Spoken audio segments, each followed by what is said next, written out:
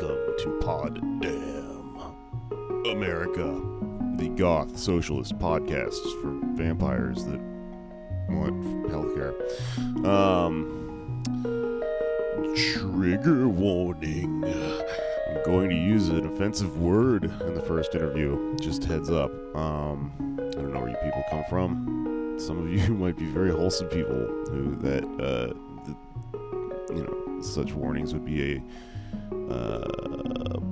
perfectly polite, reasonable thing to do, or to give you. Some of you are fucking freaks from Reddit who laugh at the very idea. Well, it's a big tent here, guys, so you get along with each other. You fucking people that read about me in some wholesome news source. You're gonna have to get along and hang out with the weird 4chan furry gore people that came from Cumtown and hate me. But listen to the show anyway, and I don't give a fuck, man. I got your money. Hello, welcome to the show. It is a very hot, turgid Bushwick summer morning today, Wednesday, September 5th. 2018. It's sun's coming up. Birds are chirping. The rats are exhausted. I'm exhausted. Still, it's morning. I'm already exhausted. The barbers guys out there, the Bushwick barbers, are all doing that one fucking haircut they love to do, where it's just close cropped and brushed to the side. Combed with like some sort of gel, big beard, fucking boots, look like you build furniture and shit, but you don't. You got no fucking idea how to make anything. There's these guys running around Bushwick that just there's these like local like neighborhood guys not like gentrifiers, like the people that live in this neighborhood that just get four-wheelers and just put on these World War I Kaiser helmets and scare the shit out of everyone and drive up Bushwick Avenue. They're out there having fun. It's a good day. I'm excited about the episode we have this week because I have a lot to say about it. A lot of times this podcast is like me bringing on a guest and going, explain something that you think about all the time and that you have a lot of experience on, right? But I've wanted to do like a sort of comedy episode, and I think we're going to keep doing them, but I wanted to do one specifically about this stand-up comedy special that came out a couple months ago and sort of destroyed comedy for a couple of weeks. Started big fights, shook the fabric of the comedy scene itself. I found it kind of fascinating. I got involved in some bullshit over it myself. And I wanted to talk about it because, it's really interesting, the implications that are going on here. Like, why all this, why, like, what is going on with the culture right now? It's really interesting. So for anyone uninitiated, I think if you really want to kind of follow what we're talking about this week, you don't really need to, but I just wanted to give a warning up top. If you really want to know what we're talking about, you should watch Nanette, the Netflix comedy special, and maybe if you want to go even crazier and do double homework for this, like I did, also watch Drew Michael, which is the new HBO comedy special by this comedian named Drew Michael, because we're going to talk about both of those in depth and at length. But if you don't want to, I'm going to give you a little background information up front about what both those things are. So, Nanette is basically this comedy special that came out seemingly out of nowhere, at least to us in the States. It probably because, it was a special by this woman, Hannah Gadsby, from Tasmania, from Australia. And it was received by all this press, all this, positive, glowing, all these articles and clickbait and everything. It was heralded as the future of comedy, right? This is really interesting because then that caused, a lot of people to discuss and sort of engage each other online, which is this sick, perverse thing now. And so instead of it turning into a conversation, it's, it's something people are referring to as backlash and, hateful vitriol and whatever. It's just a big mess or whatever. And the reason it was so much of a thing is because it's kind of a meta thing that raised all these questions and blew up the idea of comedy. It's basically this stand-up comedy special. It starts off with this, it's this, this comedian who's a queer woman who does about 20 minutes of straight stand-up, pretty unremarkable, normal material about her life. And then like 20 minutes into it, she turns and sort of stops and goes, she reveals this, this big thing, which is that there was a story she told in the stand-up that she didn't tell you the end to, because the end was that she was actually assaulted by this character in the story. She sort of poses this, this argument that, if I had told you that, you wouldn't have laughed, and therefore, comedy is or isn't a thing that can accomplish all these goals or whatever. She gets really heady about it. She talks about art history, and then it becomes sort of more of a one-person show after that. It's kind of a undefinable, like, multiple media thing. And so, at one point it turns into, like, this thing where she's very angry and is, you ask yourself, am I watching a comedy special anymore? Because this person's yelling about anger, and it's really interesting. So we're gonna get into this. There's all these different opinions people have about it. Just a little background on like why I even sort of gotten obsessed with this to begin with, or I became obsessed with it, is that I was just watching the trailer of it because I just heard about it, and I spent a lot of time working at my fucking job and putting this show out, and I don't get to watch every comedy special. I don't have the fucking time. I haven't seen Westworld, you guys. I have no idea what you people are talking about. But I saw the trailer, and I was sort of sitting idly at my job, thinking Twitter's free. That's why I'm on it all day. And I was talking about some thoughts I had having watched it, and some predictions, about it, and some implications that seemed to bother me. There were some things about it that seemed a little insulting, I think, to comedians, if I was reading it correctly. And so I started this Twitter thread that was like, hey, I haven't seen this, but it seems like this. And then some very established comedians got, pretty mad at me. They didn't get mad at anyone else who was saying the exact same thing as me. I'm a lightning rod of hate. So, that's fine. I don't really give a shit if Ian Carmel likes me. Know the guy, really. But, I don't know. It just caused it to become this thing that I thought about a lot and was having conversations with people about. And then eventually, this writer came out with a piece that sort of shared my point of view, I think, and mentioned me in it. And so I was like, well, it's time to do this. I have to, I should see what all the hubbub's about. And I watched it. And then I read this piece, and, it's just sort of been causing more and more thoughts to bubble up. I honestly just recorded like 2 hours of podcast about this, and there's still shit to think about.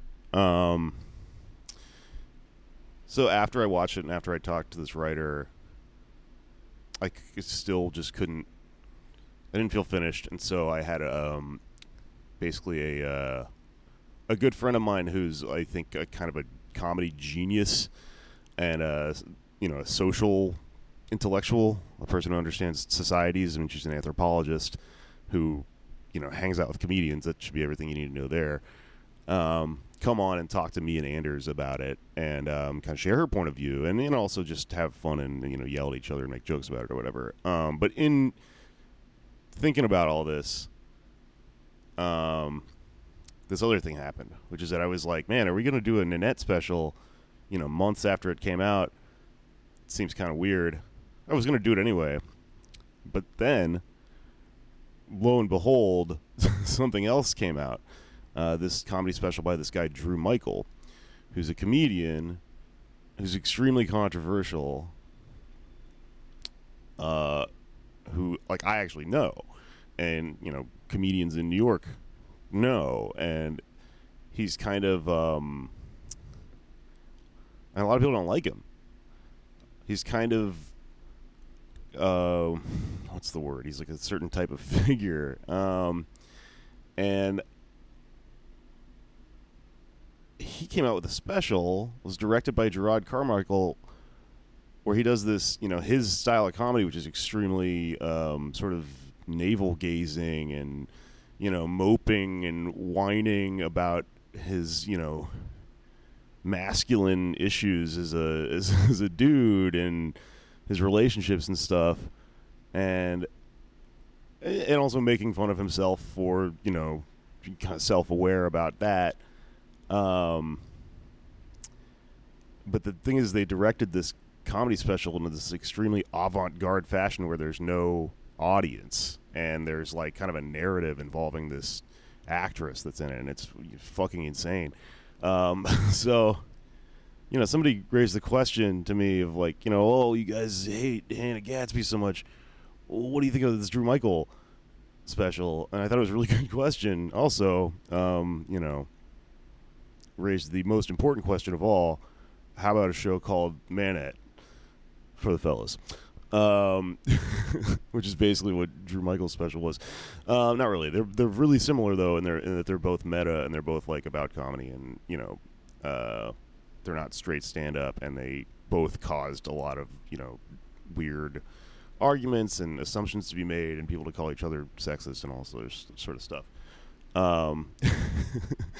So yeah, you should check them both out. But I'm kind of like happy to report back that I watched them both with all sorts of expectations, and I just sort of came away really liking parts of them and really not liking parts of them, which I think if you're someone who works in a creative field, you're an artist or whatever, like that you kind of should come away with most things, or come away from most things like that. Like if I was a film director, I think it would probably make sense if I watched, every big major thing coming out right now, and instead of just going like, it's great and you're horrible if you don't like it, or it was terrible and you're an idiot if you do, like, you should probably just have a big complex mixed bag of takes and things to deconstruct about it and stuff. I think that makes sense. And that's sort of where I landed, and who gives a shit. Anyway, I guess I just wanted to get that out of the way before we went in. So if you don't want to take the time to check them out because you have a job, and who the fuck has time to watch all these comedy specials, those are basically the summary of those two things. Nanette kind of has this thesis to it. I mean, it kind of ends with her making a lot of arguments about comedy, and also like announcing that she's quitting comedy because it kind of has, not served her in the way that she thinks it should, and sort of from there announces. Well, she also kind of says it can't serve this purpose, and that's where things get kind of dicey, and I think we disagree or whatever. But we'll get into that in the first of these two interviews, the first of these two parts. First, I'm going to talk to Peter Moskowitz, the writer who wrote this piece called "The Nanette Problem" in The Outline. Really smart person. I quite enjoyed. You should follow them and read all their stuff. So yeah, without further ado, enjoy a whole fucking big mess of podcast about Nanette. Blech.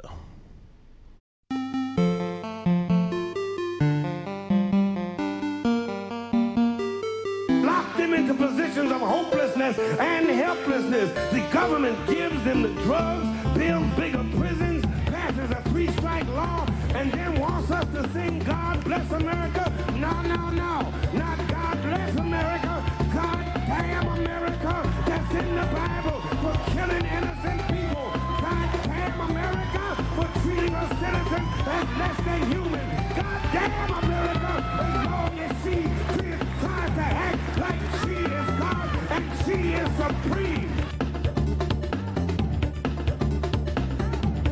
All right. Hi. Joining me today is Peter Moskowitz, author of a piece that came out in the Outline called The Nanette Problem.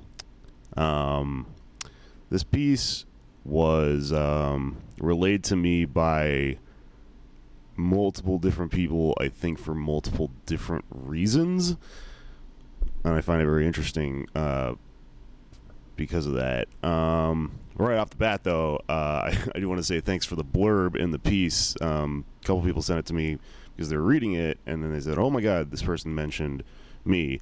So that's that's how you got me hooked, I guess, from the from the get go. Always smart to appeal to someone's ego, but we should get right into it. I guess Peter Moskowitz, tell me about your experience with Nanette and why you wrote this piece. Sure. So, yeah, I don't even know how I first heard about Nanette. I think probably just seeing, on my Twitter feed or Facebook or whatever, like tons of people posting all these kind of insanely positive reviews about it. And, these reviews weren't just like, oh, this is a good piece of comedy or like a great one-woman show. It was like, this is the most revolutionary piece of artwork since 20 years or something. Whenever I see things like that, I am immediately suspicious because I don't think that the mainstream media is really good at gauging what is revolutionary. So I was already skeptical. Then I watched it and kind of skimmed through it, and my skepticism was confirmed. And then, as I say in the piece, I was talking with my parents. I was at this big family reunion, and I literally in the back of my head was like, I hope my straight cis family doesn't ask me about Nanette because they're all gonna love it. Oh God, I hate it. And that literally within 5 minutes of arriving at this family reunion, people started talking about Nanette, and they were like, "Oh, don't you love it, Peter? Because I'm queer or whatever." Right. And I just had to, and then it kind of clicked for me that the reason that I felt so uncomfortable with it was, at the core of it, there are all these political reasons, but the core is really it's not meant for people like me. It doesn't feel like it's meant to further any queer politics or to actually engage people in a challenging way. It's meant to soothe the minds of straight cis people who want to feel, as I say, comfortably woke and not actually challenge themselves. And that's what pissed me off about it the most. Yeah, I really liked the comparison you made in your piece about it being like a Macklemore album or something, because it does deal with these sort of in-group, out-group problems where, you will find yourself, if you're actually in a group, being, condescended to by out-group people going, "You like this, right? Oh yeah, we assume that you like this," and it's the very reason that they know about it is probably the reason that someone in the group wouldn't actually like it. It's not something that's for people that are more specifically brushed up on a topic or something like that. Right. It's Macklemore is famously going to be liked by people that aren't hip hop heads. It's accessible. Right. It's pop. Right. And it also doesn't mean that it's bad hip hop either. It's just that it creates that problem. Right. Go ahead. Yeah, and a comparison I didn't make, but I think I probably should have, is it's kind of like Hamilton in that way too, where all of a sudden you have all these 45-year-old white dudes who wear suits or whatever being like, "Oh, now I know that rap is good," and it's into that before, yeah. Or do you know rap could be political? And you're like, yeah, have you, like, it's been political for like 30 fucking years.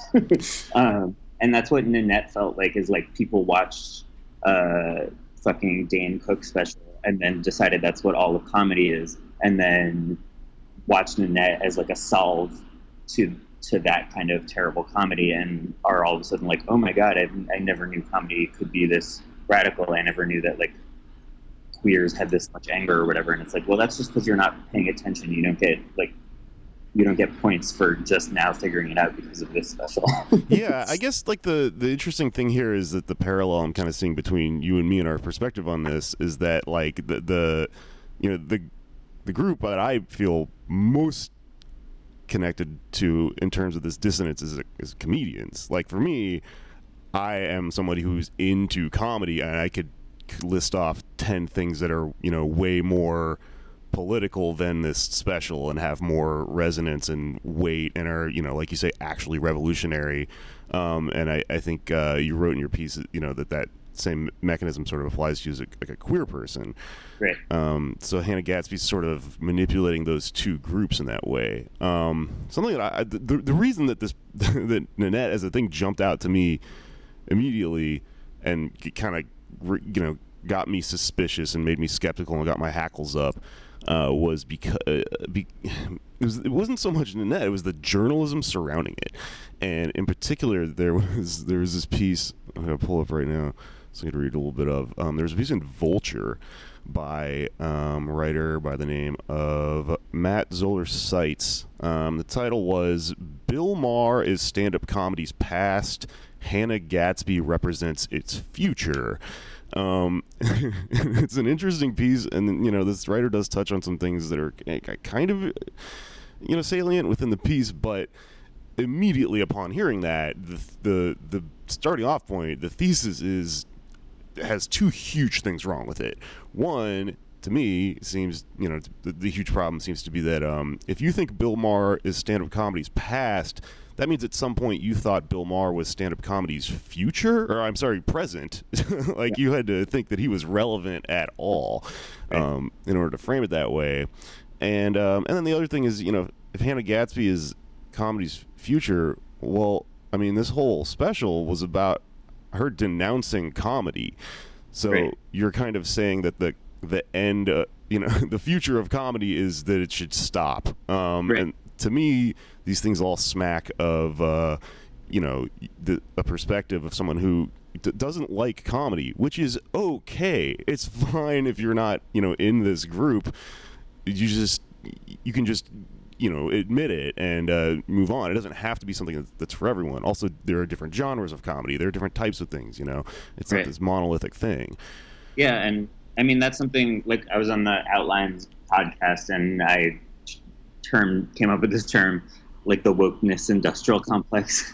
And I think it's like all of these, you know, like articles and think pieces about Nanette are part of the same system that promotes things like Bill Maher and Louis C.K. and all of this other shit. And it's like they want to problematize everything, and then once they get a chance to like find something like Nanette, then they can kind of feel like they've done their jobs by using that, like using Nanette as an ameliorant for all the things that they both popularized and problematized in the first place, if that makes sense. So it's like the mainstream media is at fault for the reason that most comedy on Netflix is garbage.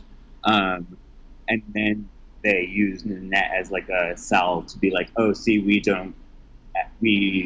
we're able to critique ourselves, but they're not actually doing the work of like finding good comedy or radical comedy or comedy that holds anyone to account. And that, you know, as a queer person, that really pissed me off, especially in Nanette, because she's saying that like comedy writ large is not a sufficient way to tell stories, that only, you know, this is almost a direct quote, that only full stories can convey trauma, which I don't even know what that means. But even if you think that's true, like, look at the entire internet. Like, every day there are 1,000 essays by marginalized people, by queer people, by people of color, whatever, and that, you know, where people essentially exploit their trauma to tell their full story so that BuzzFeed or whoever can get more clicks and that hasn't brought us any closer to any kind of justice or understanding than comedy has. So to me, it's not the fault of the form, as Gadsby tries to say it is. It's the fault of this wokeness industrial complex that doesn't actually allow radical ideas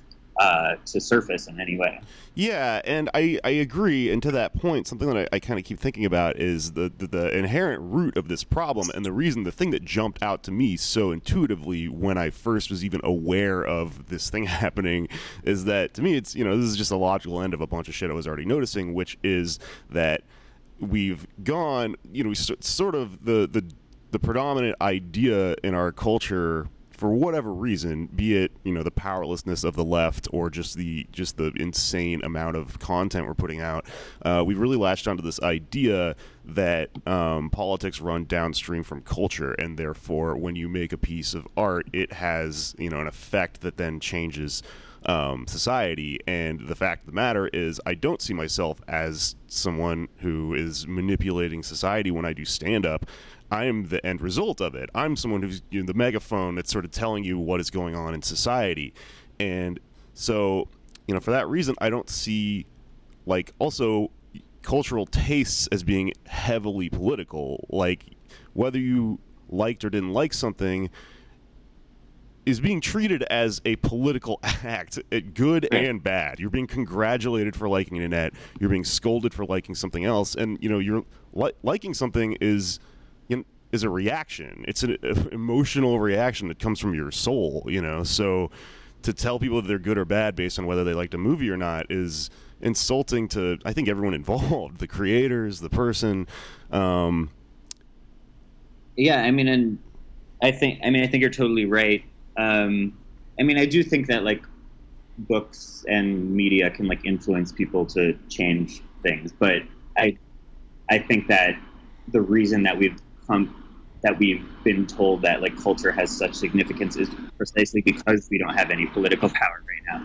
At the same time that Nanette exists and all these, diverse shows are coming on television, and The Handmaid's Tale and whatever else, we're literally heading towards fascism. So it gives us this sense of control and power, to say oh, I'm woke and you're not because you don't like Nanette. When really the real problem is that we're all just fucking fucked. Right, so, right. The other thing about it that I think you may be kind of zeroing in on in some of this piece is there's another problem in comedy right now where I think there's a split between how people use comedy, and I do really genuinely think that it can work for people in different ways, but I believe very deeply in the idea that one really great function of comedy, and the reason that it speaks to me so much, is inverting trauma that happens to you. Right. Taking something that's pain and then reversing it, wearing it as armor, as is explained in Game of Thrones, that's been from the get-go. I started comedy a long time ago too, before I think a big cultural shift happened, so that was obvious to me to begin with. And a lot of the reaction to comedians who operate that way now is to tell them, no, it's not that, it's this other thing.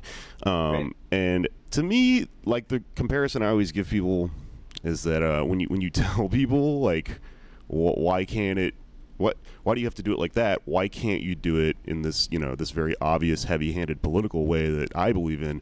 It reminds me a lot of when people in the South, where I'm from, will try to convince you to play Christian rock if you're going to play rock music at all. Right. Why can't it be propaganda? And you can make propaganda. That's whatever.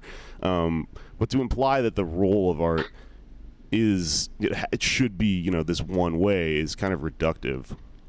Yeah, and it places the blame on the traumatized. That was another reason that Nanette kind of aggravated me, was she was talking as if she was elucidating to privileged straight cis people how hard it is to be queer, but then what it seemed like she was saying is queer people need to learn a better way to express their trauma. And as someone, I talk about this in the piece, but my grandparents are Holocaust survivors. I come from a Jewish family, so like, and comedy has been like super important within the context of my Jewish upbringing. And like even the least woke comedy, like I mentioned, Sarah Silverman, having a bit where like she comes out on stage and says like Jewish girls can be sexy. We just put on a little negligee and yoidle doidle doidle, and like that has stayed with me for like the 10 years since I've watched it, because it resonates so deeply with my own trauma about feeling like I can't be as sexy as I want or whatever. I can't, that I look weird compared to other people or whatever. And to be told implicitly, like through Nanette and through all the think pieces about it, that that's a wrong way to experience trauma feels so counterproductive to me. Like, who are you to tell me, Mr. Atlantic writer or Vulture writer or whatever, that like there's a better way to do it. Yeah, and even Hannah Gadsby herself, who actually I kind of came to like in watching this, more than I thought I would. But her thesis is, basically boiled down. What she's explaining is comedy was sold to me as this thing that is empowering and cathartic, which I do think it can be, because it is for me. But she's saying it didn't work for me. Right. Therefore, it's bad for everyone, and I think that's like the huge problem. Right. And yeah, and like if the special was less popular than it was, I think I would have less of a problem with it, because as you say, like she's talking about her own personal experience, and there are points where I really like feel for her and like think she's doing something semi-important and like kind of revealing her traumas and why comedy doesn't work to help heal her. But to dismiss all of comedy because of that seems unfair to me. But I think even more importantly to me is like there's a reason that all these mainstream media outlets latched onto this piece. It's because it doesn't challenge them in any way. It's because she dismisses this entire art form, and it's one that they didn't like in the first place or that they don't understand. And as I say in the piece, it's like there's radical comedy going on. You can go to the basements of Brooklyn or whatever and like find radical comedy. It's just not going to be written up in the Atlantic. I was at a queer bar last night, and I watched a clown do a noise set. And it was so good. It was so fucking funny, because it was, this person dressed in all this clown garb, kind of making fun of the concept of a noise set and how like abstract they are to begin with like the person assembling all the sounds and stuff. And that's never going to be like, the future of comedy or whatever, I would love to live in that world though, but unfortunately it's not. Again, it's the reaction to it is sort of the main, the most disturbing thing. And there's a part in your piece where you compared it to sort of what happened with this Ta-Nehisi Coates piece, in that it's sort of the Ta-Nehisi Coates piece, similarly to Nanette, does this thing where it describes racism as something that is sort of abstract and inherent in society, and sort of garners all this praise and reaction from the very people who are complicit in racism, because it feels really good for them to read, because it gets them off the hook for all the ways in which they are still very practically complicit and exactly. Could do better. Right, like if Between the World and Me was called "Fuck You White People," like it would have sold 2 million copies or whatever. Like people like to read it and think, "Oh wow, yes, I am racist." Like, good for me for recognizing that. Like, anyway, back to my job where like I exploit the earth for money or whatever. Like, there's no actual challenge in there to kind of put your money where your mouth is. And I found the same thing in Nanette too, where she's saying that she's subverting comedy and she doesn't care about being readable to straight people. And yet everyone who liked the special, or not everyone, but the vast majority from what I see of people who like the special are like straight cis white people who feel like now they understand queerness without having to really do anything about it or challenge themselves in any meaningful way. Yeah, I feel like the reason that I had a real like hair trigger for this, the reason it evoked such a reaction for me to begin with, is because I don't know how I really identify myself, and whatever anyone wants to, yell at me and call me is fucking fine. I'm not going to take huge stands about it. This is a weird story. All these people got mad at me when I talked about Nanette to begin with. Yeah. From like the mainstream, the people that are, pro Nanette, and then I was just rereading a bunch of old tweet threads and stuff, and things I had read about Nanette to brush up for this podcast, and I found the Cumtown Reddit, where it is just wow. Yeah. Are you familiar with them? Yeah, I haven't looked at their Reddit though. Do you? Is it going to bother you if I use an offensive word here? No. Huge post called "Jake Flores is a faggot," or a fucking faggot, juxtaposed with all of Ian Carmel's followers calling me a misogynist, homophobe, or whatever for my feelings on Nanette. God, what a world. Anyway. Yeah. But there is something that's always really bothered me about the way the times have sort of shifted in the last 5 to 10 years, and I noticed a lot of friends of mine who 10 years ago were outright homophobic bullies taking a lot of selfies at like pride events now. Right. And it seems very obviously disingenuous and just performative, and these people are just sort of adapting to whatever they're told at the time makes them cool or a good person or whatever, and that just seems to be an inherent flaw in this type of art. Yeah, I mean, I agree. It pisses me off to see that kind of stuff happen. And right, I know this is like kind of an alt-right term, but like virtue signaling or whatever. That's what it feels like to me. And it's, like, are the people who now understand queer pain because of Nanette going to like donate to my trans friends like top surgery fundraisers, or are they going to help in any meaningful way to do anything? Like, no, they're just going to feel like a better person for having watched Nanette. Right, because for them, the act of having watched Nanette was that. It was, I'm making the world a better place by liking this thing. And then, I guess the idea, I think, on some level is that it gets in your blood, and now you just everything you do from now on is influenced by what you learned from Nanette or whatever. And like, there are maybe very soft ways in which culture does that. But I think the fact that it gets you off the hook for really critically thinking about any of this stuff is a huge bummer to anyone who would actually be affected by it, Right, exactly. Let's see. I'm going to pause real quick and look at my notes.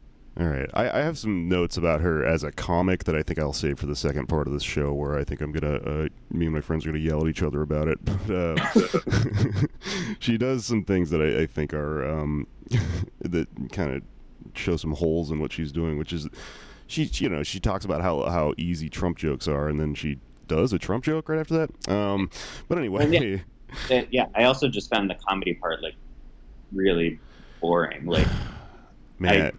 The last time this was cut from the piece because it was probably too harsh, but it was like I was just like, I don't know the last time I've heard like so many like, oh, isn't it funny how lesbians look like men jokes, like right. 1990 something. It just seemed so retro and kind of just like, I don't know, milquetoast. Yeah, well, to the point of your family coming up to you and going, oh, hey, do you like Nanette?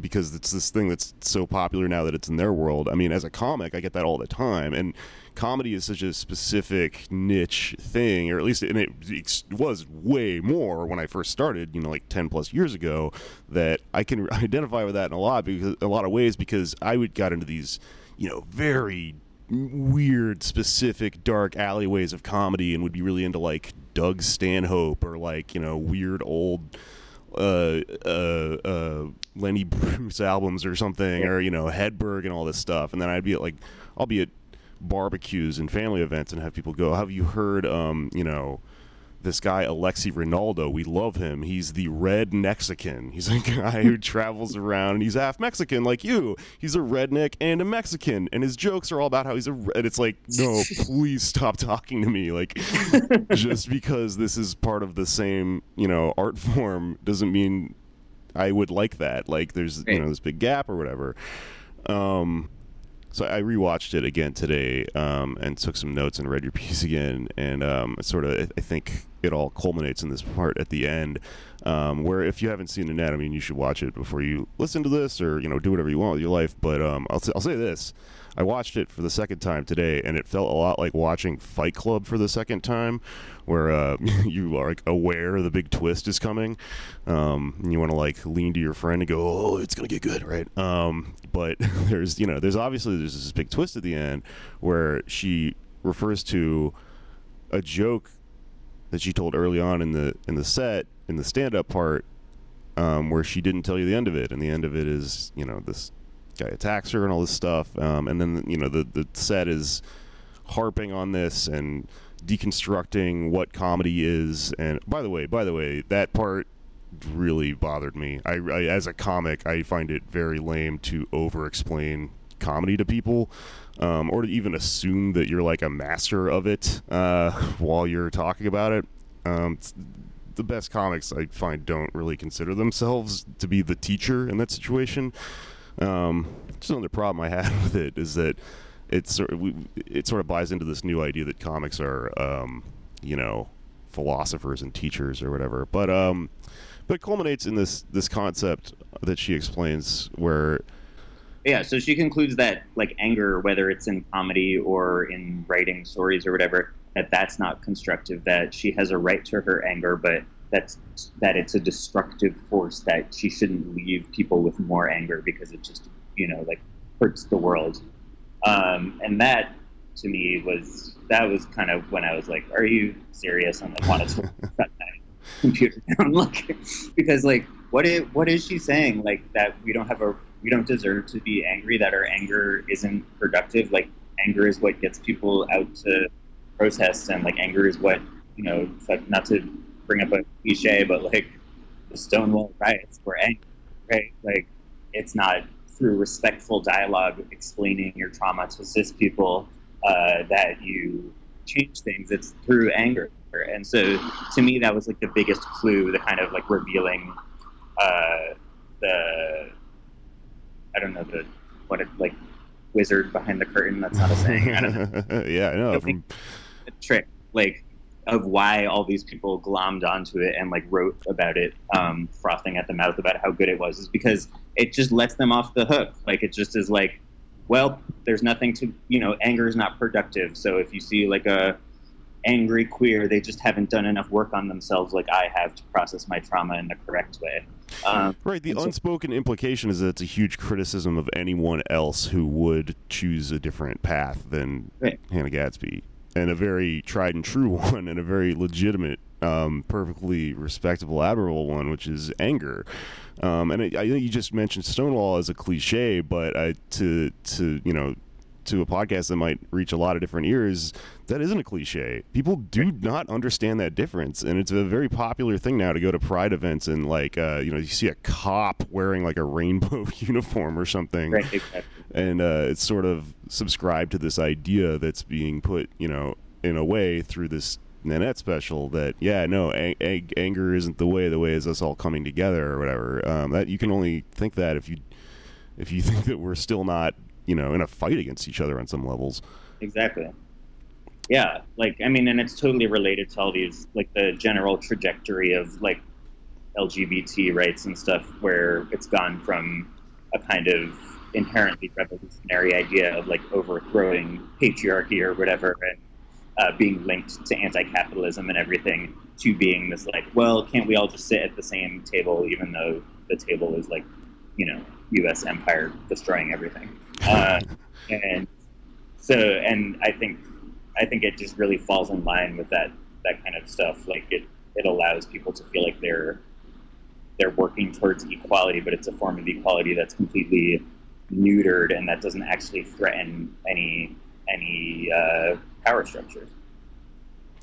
Yeah, that's why the slogan you see so often is like "Love wins," you know. Right. And it's like, well, how the hell does that work? Yeah, this is like the love wins of comedy specials. Yeah, totally. Great. Wow. Cool. Great. So I think that's about it. That's not all I wanted to ask you. I just wanted to kind of blow up your piece a little bit because I enjoyed it and kind of explore some of the things that it made me think about. Is there anything you'd like to plug? Anywhere people can find you, read more of your work, anything like that? You can find me on Twitter at PTRMSK, and I'm actually writing a book about like free speech and civility and all the kind of empty language you use to describe these power structures, so that in a way that's related to Nanette. So if you remember in like a year and a half to be on the lookout for that. Cool. All right. Well, hit me up then. I'll give it a little boost then. I'll either have way more Twitter followers or have been completely destroyed and taken down by both mainstream comedy and the far radical people that both seem to hate me. Anyways, Peter, thank you so much. I look forward to reading more of your work. Yeah, thanks. Cool. See you around. All right, bye. Bye. All right, so that was my interview with Peter Moskowitz, who wrote the piece in the outline, the net problem, and I enjoyed that. And I thought there was a lot of good stuff in there regarding like the heavy, weighty, theoretical, political implications of this fucking comedy special I can't stop thinking about. But the main course for The Damned, the Damned who listen to this show, Pod Damn America, a goth socialist podcast for people who've been driven insane by Twitter and think pieces. The Damned, as they prefer to be called, my goth children. The main event today is I'll be talking to my two comedy comrades about the more like comedic aspects of Nanette. I have with me Anders Lee. Anders Lee here. And special guest Luisa Diaz. Hi, everybody. Hey, thanks for joining us. Thanks for having me. So I fucking watched Nanette again today, which was real fun because it's a mystery. There's a twist. So when you watch it the second time, it's like watching like picking up the clues. Yeah, you're like, oh. She was dead the whole time. That was the smoking gun right there, Don't go in there, Nanette. But I watched that, and I also watched, which we'll get into a little bit later, I think, but I watched Drew Michaels' comedy special on HBO. That just came out because I noticed someone, I keep track of all of these things for some reason, all these fights that happen on the internet. And I noticed someone going like, oh, you have guys that hated Nanette. Oh, but no one's talking about this insane Drew Michaels special. And I was like, that's actually a good point. Yes, it's a double good standard. Point. It's a really good point. Can you imagine if like a queer comic had done what he did? Like no audience, like the vlog style, like if a well, I think female a queer comic kind of did. I mean, they're similar, Nanette and this special. Yeah, but to take the audience away, I feel like that person would get extra heat. I don't know. I think they would have gotten like a lot of praise in a way. That too. It would have been. It would have been on the radar, and I feel like this. But do you think they would have been having the argument of is it comedy or not? Maybe I think it would have been more like nobody would have called it the future of comedy. That's the thing. Or both of these specials got called the future of comedy by separate people who both suck, I think. Yeah. So they represent an interesting dichotomy. Yeah. And when somebody first brought this up to me, I thought like, oh shit, that's a really good question, and it put me in a weird position because like I would kind of pose that like the reason I like wasn't actively talking that much about Drew Michaels special is because like Hannah Gadsby's an abstract person to me. I don't know who she is. She's from the other part of the world. It's this thing that was in the news and stuff. And Drew Michaels is somebody who I've like interacted with, and he follows me online and all this stuff, and we've talked, and so it's different when like I'll go out on a limb and say I like Drew Michael very much. and I know that he's somebody. Close personal friend of mine. Yeah, no, We've gone fishing on several occasions. It's weird because you know that thing like with Owens or whatever from Cosby Show right now that everybody's being like, why would you call him out for working on Trader Joe's? But I swear to God, I would have never heard of it if it wasn't because of comics being like, it's so shitty that you're attacking this person for having a job. And so I don't want to do the same thing by spreading bad rumors about Drew Michael, but I will say some people are like, he's not a likable person. And I don't find that to be true. I think he's a really nice guy. I think that part of the special of the deafness is a bit that he has been working on for a long time before, as somebody who saw him live all the time. Yeah, for sure. And that I thought live is really, really powerful, and you really fucking understand kind of like, oh shit, he's not being a dick to me. He didn't hear what I said, Right. Yeah, and he does this thing that I noticed a lot, right? Because I fucking watch all of you way too much, right? But Drew, when he's like in a crowd of people, somebody will say something next to him, and if he's on the side where he can't hear you, he'll look directly at you and then say, what did you just say? Like that, which looks confrontational. Totally. And then the person will repeat what they said, and he just goes, oh, okay, and then he walks away from them, so then they just think, what the fuck is wrong with this dick? Right. You know what I mean? But he literally was like, oh, no, I couldn't hear you. Can you repeat that? But he's not, like, smooth about it. Yeah. You know what I mean? Yeah. That was the best part of the special, was the deaf material. There was a lot of good, and here's the thing, he's a great joke writer. There's a lot of good material in Drew's writing. It was really the presentation that was a little, I mean, look, here's the thing. Everything's subjective, right? What I would say makes them similar, Nanette and Drew Michael, is... Drew Michael is the name of Drew Michael. Of Drew special, Michael, by yeah, the way. exactly. So when I compare the fake version, yeah, you get it. What I think is the same about it, both of them, and what kind of irks us when we watch it, is that they're both comedy specials about comedy. And that previously has been kind of like a taboo thing. Like, if you think about when a comic turns on the room, or when a comic comments about like, oh, you don't think that's funny, this other room thinks that's funny, or they talk about a booker, or they make a joke that only the back of the room understands. Mm-hmm. Everybody in comedy understands that's not good comedy, right? Like, even if we're enjoying it in the moment, the little inside jokes and the whatever, it's not good comedy because you're alienating your audience, right? So then here come these two that are literally just fucking, because Drew's wasn't about comedy and content, but it was in presentation. Because all you could do was think about, why is the audience not there? And like, think about the relationship between the performer and the audience. And is it not still stand up if there's no audience? And like, you know what I mean? So you were just thinking about comedy instead of thinking about the shit that Drew was talking about. Right. You get me? Yeah.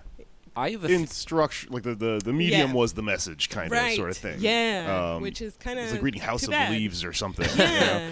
I have a theory that they are actually connected, because if people have watched Nanette several times, you'll know Nanette is the name of a character that's kind of unseen in Nanette, and I think that she's the chick Drew Michael's talking to. Oh my God! Oh my God! They're both inside the snow globe. Yeah.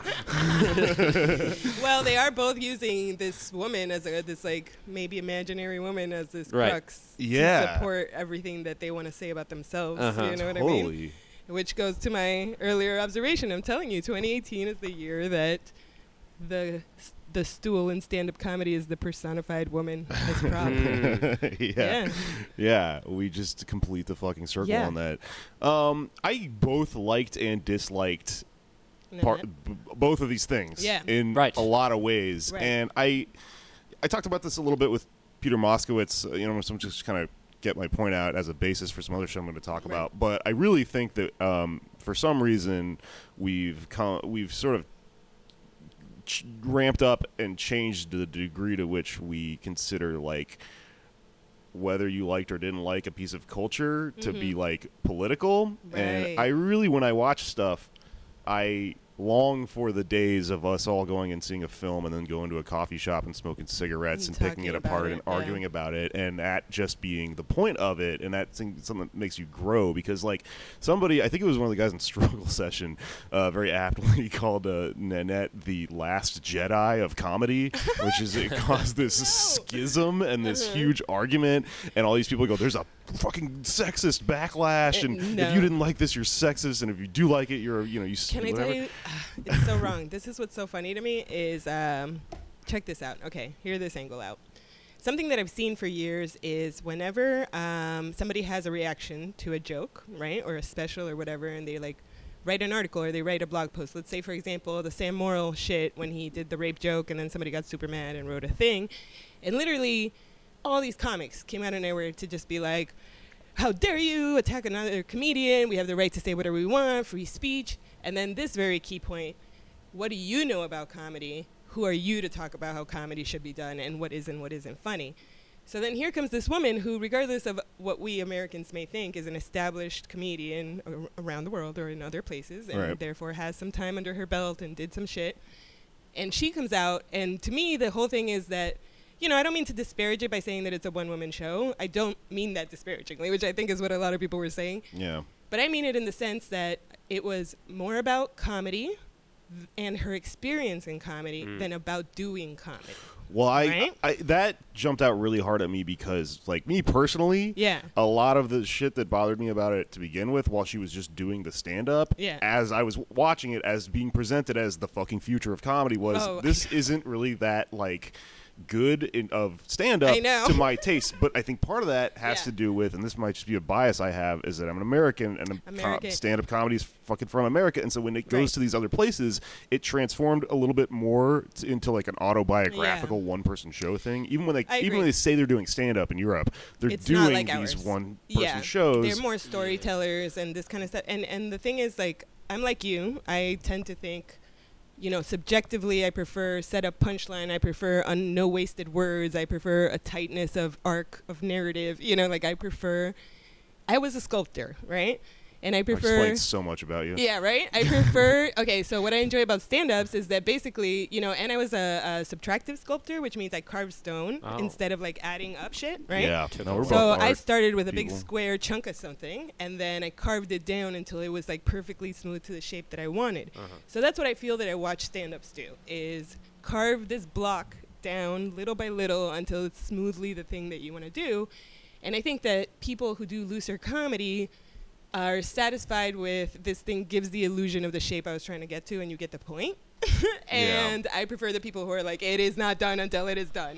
Right. You know what I mean? Well, I also, another thing to that point that bothered me about Nanette was that she seemed to really exemplify an attitude about comedy that I really despise, which is that the comedian is this like teacher philosopher figure, and when I say that, I mean it's because she explained joke structure to the audience, which is something that if I do in real life, people hate, and it's also not good. I love that tweet, by the way. Thank you. Good, that's me. But also, like, I also don't think it's becoming of a comic, because if you're a comedian and you're really like, I think, good at it, and you intellectually understand it, with anything, the fact of the matter is you consider yourself a student and a dumb person about it, and like a lay person. Absolutely. And so, and the better ones are people who are doubting their ability and constantly trying to be better. And so for her to make this fucking special with the thesis is, I'm quitting comedy because I've done it all the way and she feels come like to she the finished conclusion of it. Yeah. Like, that's really insulting to me as a comic. Totally. The thesis bothered me. The structure I kind of liked. I thought it was kind of cool. Well, see, but I don't think that was the thesis. I think that was part of her supporting elements for why she can come to her thesis, because this is what I was going to tell you. I mean, even before I go into the thing that really is annoying about it, you touched on the whole framing of the future of comedy, and this is what it's going to be. I think largely with both of these specials, they were fucked by being promoted that way. Sure. Because I heard for days this fucking framing of them before I ever watched it, and if they had just been like, it's a good comedy special, you would have been like, well, how can it be the future of comedy when it already happened? That's my question. Exactly. Or when it already happened in another version, because did you guys see Bo Burnham's Make Happy? I heard. I didn't watch it because somebody sold it to me as the fucking future of comedy. Okay, well, it's not. It's kind of it, but I would tell you that Make Happy is the same thing as these two specials, in that it is specifically about him examining the purpose of being a performer and what it means to be a performer. And by the end of it, he comes to the conclusion that he has nothing else left to write about, because if you are supposed to write what you know and all he's ever known is performance, then what could he possibly have to say, right? Yeah. And he doesn't announce he's fucking quitting comedy, but he quit comedy. He just directs and produces now. Oh, yeah. Yeah, he quit. This was his swan song, in the same exact way as Hannah claims this was hers, and I know that Drew's not claiming that, but his was like a beginning kind we of all a hope thing. he will quit comedy. Come to his senses. No. I'm just fucking around. I liked him, and I also think he's insane, which is Yeah, how I he's feel totally, about most I of my know. friends, exactly, right? Exactly. That's why I'm like, I respect that he's like a weird dick sometimes. It's fine. Yeah. We all are weird dicks sometimes. Well, when I was watching Nanette, I was like, "Oh, this is an insane person. I would hang out with this person." Yeah. Like, it's a really well shot meltdown set Yeah. on some level, you know. Yeah. Well, speaking as one of Jake's insane friends, I have, I guess, kind of a different perspective on this because, I mean, I started doing stand-up about 4 years ago, and the past year I've been doing something that's, I mean, here's the thing. I don't care what people call it. A lot of But people it's not it a not like one-man straight show. stand-up. It's not, well, I it read has a that. review Sorry, of I your was one-man show. They called it the past of comedy. The PASSED of comedy.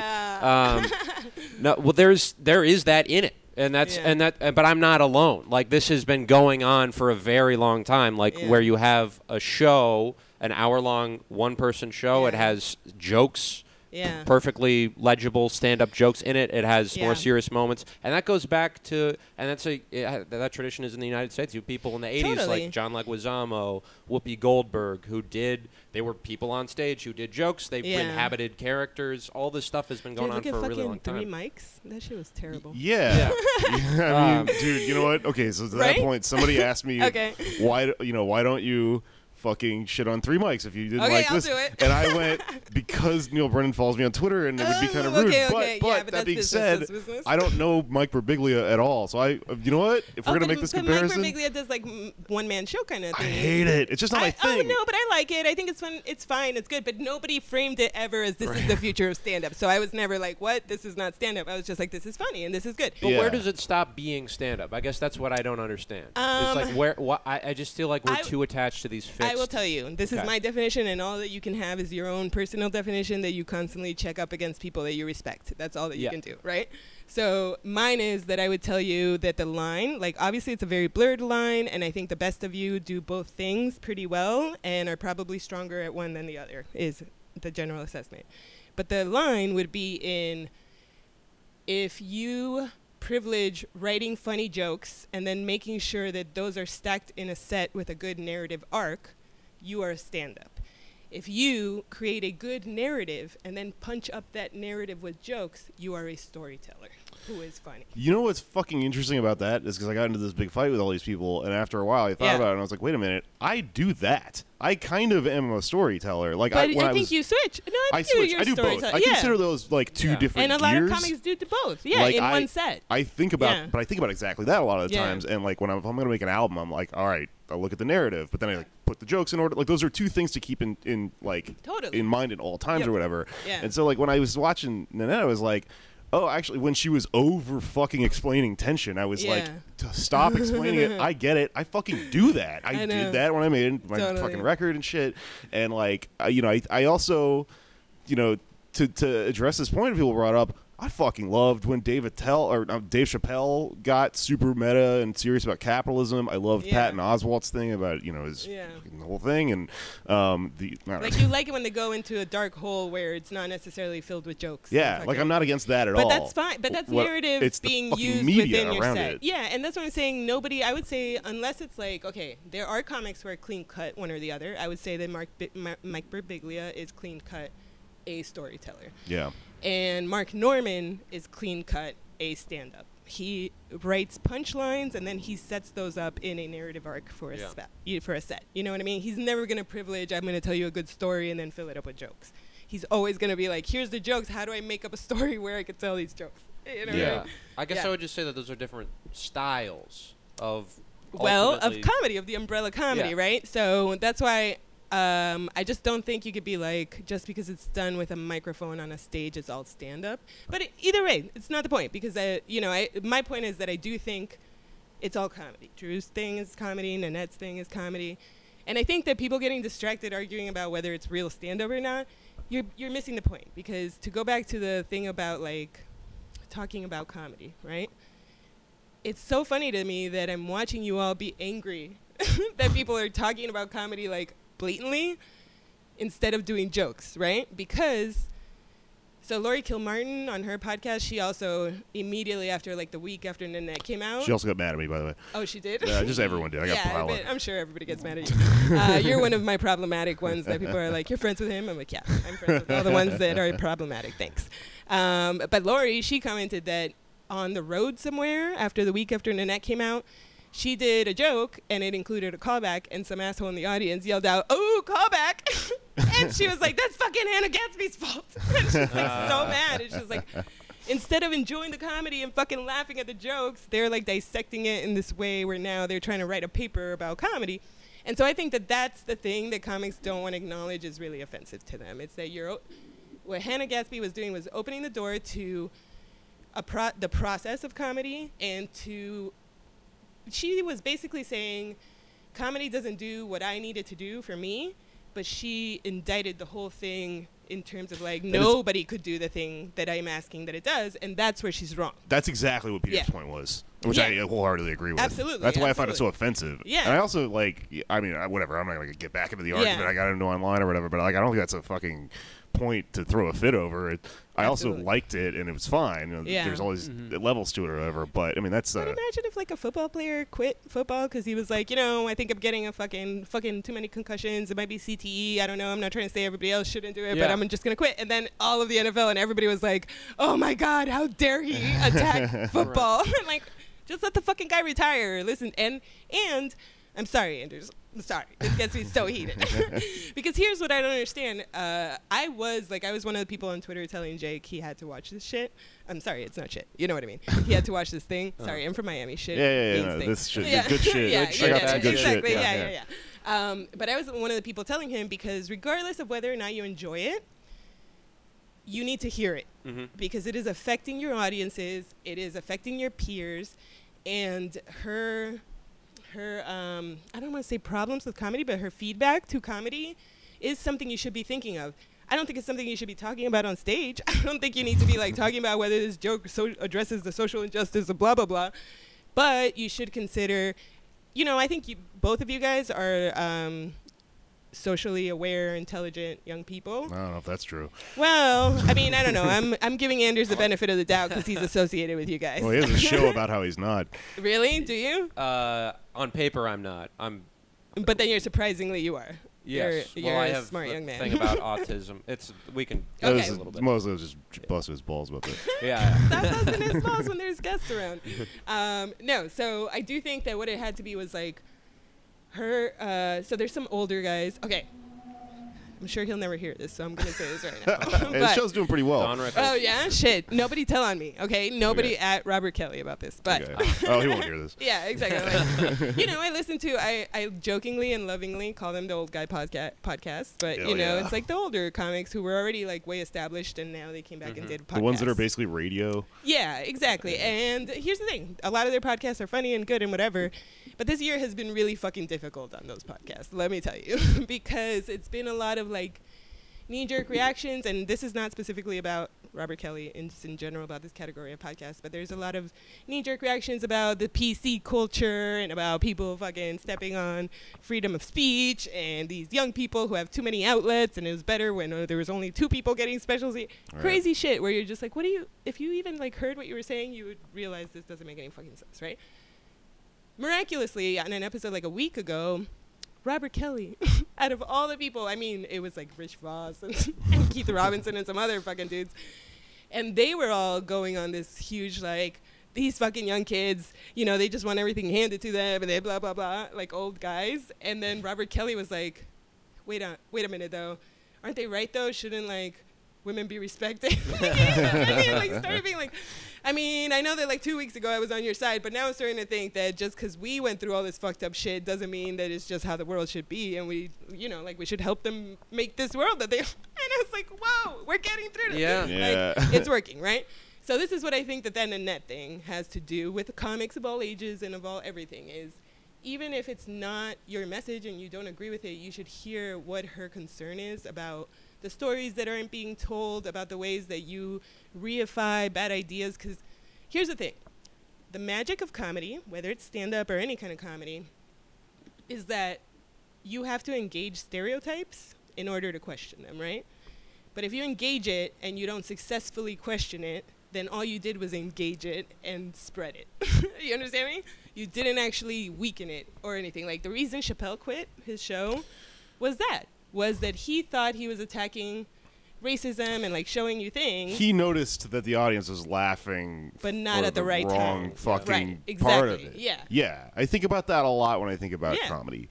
Because you know, it comes up when you question, like, well, what am I doing? What are the implications of doing? And I've, like, I just did this interview with Vulture where they're like asking comedians about jokes they regret or whatever, and like I fucking thought about that a lot because I went and looked back on some old jokes and I went, you know what? There's this joke that I think is funny about this woman I dated who was fucking out of her mind, and then I realized people were laughing at it because of the trope of, like, women are fucking crazy. And you're like, I was not trying to perpetuate that. Yeah. You were talking about this specific, and that's what I mean. So the old guys. There's a lot of old guys who are, in my opinion, and I don't mean old guys like in age, I also mean in, like, traditional stand-up types who went the traditional route and who are cliques in traditional cliques, right? Those guys, they all hide behind funny is funny, the joke is the most important thing no matter what. Right. And in reality, in society, that's not the truth, right? So the joke is not the most important thing. You could get your fucking head chopped off, and, like, this goes back to what you were saying about, like, you didn't agree with her being one of these people that thinks that comics are, you know, the bards of the world whose job it is to tell the truth. So here's where I'm, like, the middle one in between you guys, because I do think that you do that service and that's your role in society, but you don't do that by primarily going out and screaming about what your opinions are. Well, that's kind of what my I mean, I agree with you because about Hannah Gadsby, by doing your art well. When I was listening to her over-explain joke structure, I was like, the people that over-explain joke structure are the people that don't understand you're supposed to use the structure to then be the teacher you're talking about. Exactly. Not, you know, a teacher doesn't go up there and go, this is math, motherfucker. Yeah. You know, fuck exactly. you. You know? Well, so here's my thing with I've watched Nanette a few times, and I still don't, like, I have a lot of admiration for critics. I'm not a criticism critic. Right. I have a lot of, you know, I memorized Roger Ebert's star ratings growing up. I have a catalog in my mind of Roger Ebert's star ratings from, like, 99 to 2005.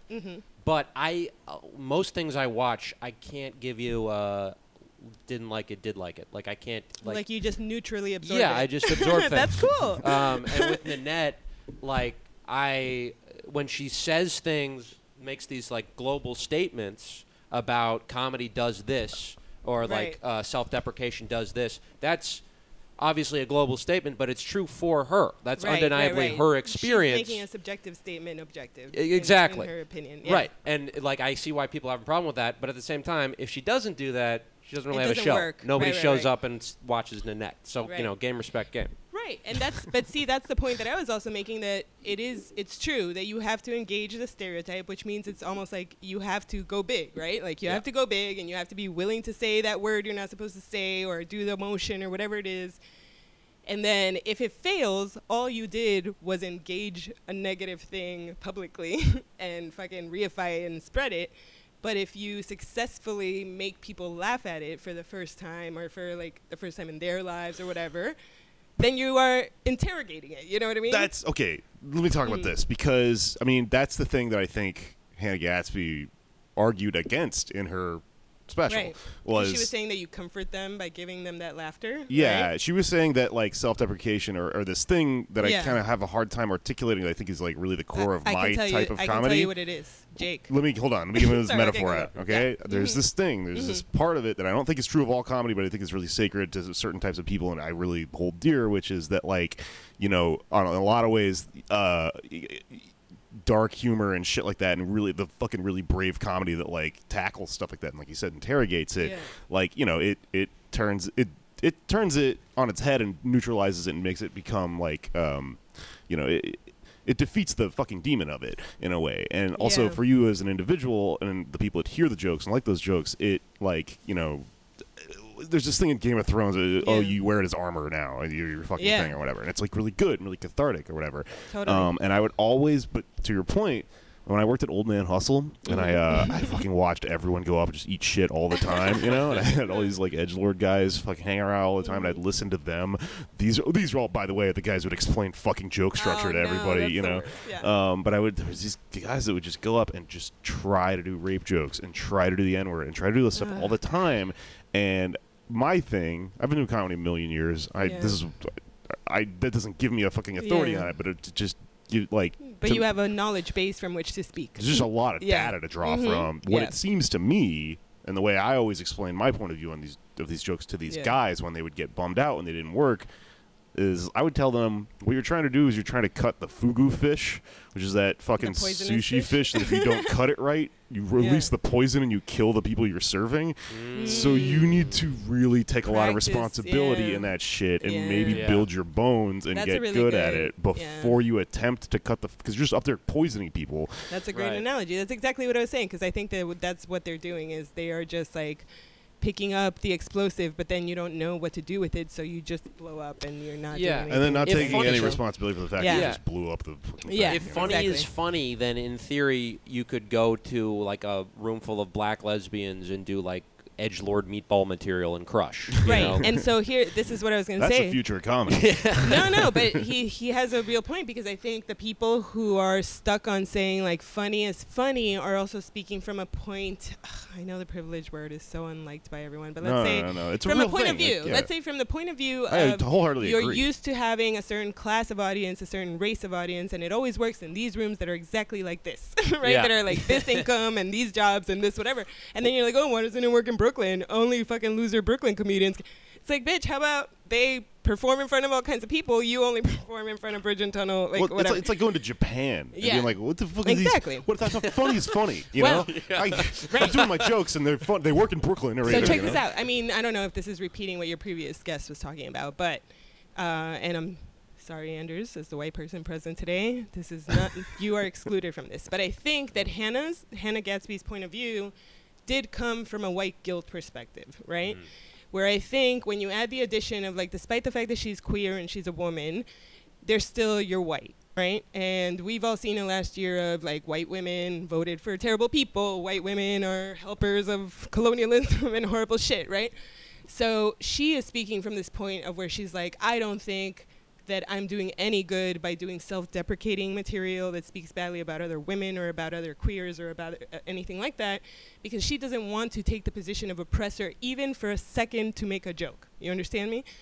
I think those of us who are like you and like me and like your guest defending the fact that we get to make fun of this thing and are empowered through making fun of it are all speaking from the position of not having power and speaking from the position of we didn't used to be allowed to talk about these things. Like, I don't know if you guys have ever seen White Chicks. Have you seen White Chicks?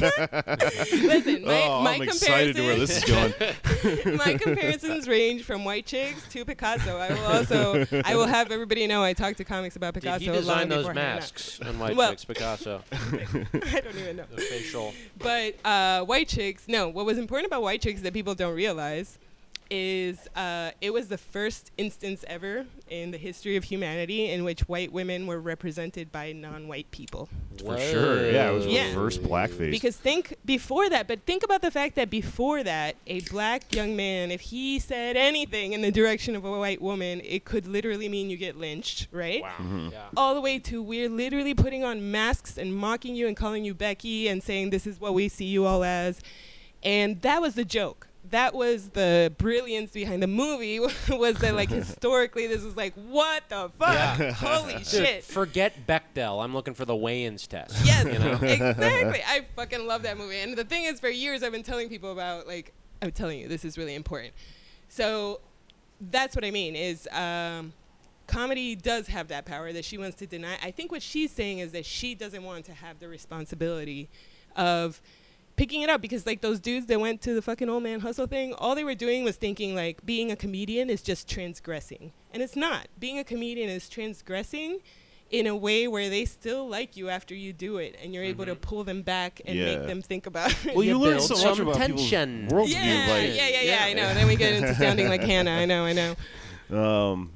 You learn so much about people's kind of worldview when you pick this stuff apart with them, though, because like what I you know, whenever I would talk to those guys, I would always go, you know, I'd try to be a detective and be like, what is really going on here? What drove you here? If you're coming off really unpleasant to me, and it's because of this thing that I think I can kind of identify and isolate, what is so offensive about that? And when I start to realize, and this is kind of similar to why, you know, the people that are, you know, fucking white woke and, you know, bougie woke and shit that hate me or whatever, is they were insulting the intelligence of the audience, these edgelord guys, when they would do this stuff, and because they were assuming a lot of things about them. You don't get why this is funny. Yeah, and not that what I'm doing isn't connecting. Yeah. And that's like the thing that because comedy is so like ego driven. Yeah.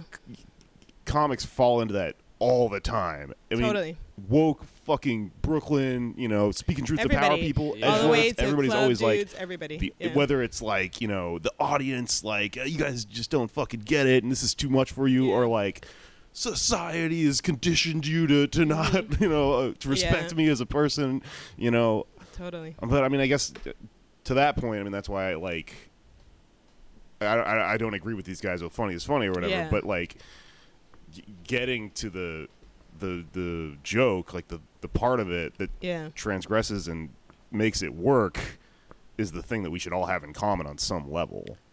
I agree. Well, I mean, okay, so if you look at like absurdist comedy, right? Yeah.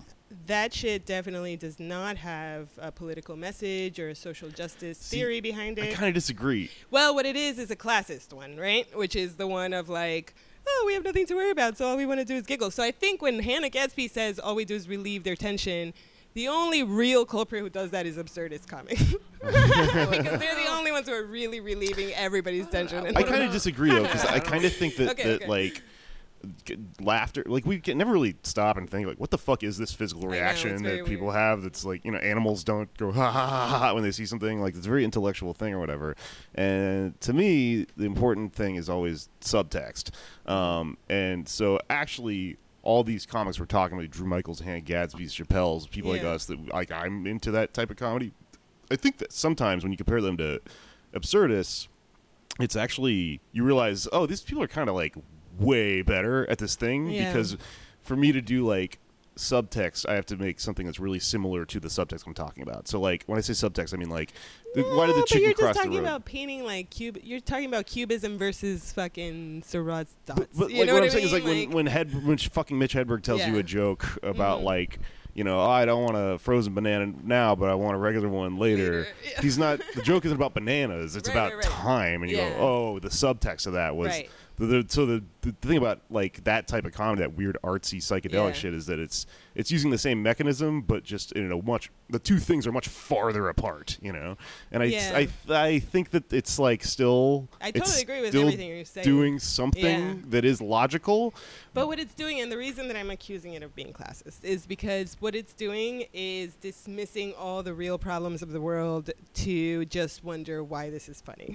Like it's a very like no, I agree with that. And there's people, you know, Lorelai Ramirez. Yes, she does a lot of comedy that with the purpose. I mean, I don't want to say purpose, but she'll make people uncomfortable. But it has like a political leaning. You're right. Really defies. Yeah, but I would say Lorelai is on the edge of like these are fairly new versions of that.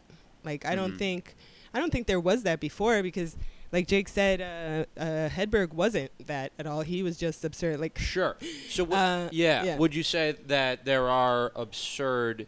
So like there's kind of the wokeness factor in like Brooklyn audiences and things. In a lot of times ends up being people who just don't want to think about those things. So they'll, if somebody brings up race, even if it's in kind of a if it's in a slightly edgy way, they'll just get, like, this is a phenomenon I've noticed a few times. You'll have like someone who has a marginalized identity who will do stand up to a woke Brooklyn crowd, and they'll do like kind of racy material, and they'll bomb. Like the people won't know. They're like, I don't know if I should laugh at this. Well, so I would tell you, like, Brooklyn in general is like a real mixed bag. Like the Manhattan comics tend to think it's like all one thing, but it's really not. It really depends on the room, and I would even tell you on the night, because there are people who are those woke ones who are politely laughing at all the people of color and all the like queer folk and all this stuff.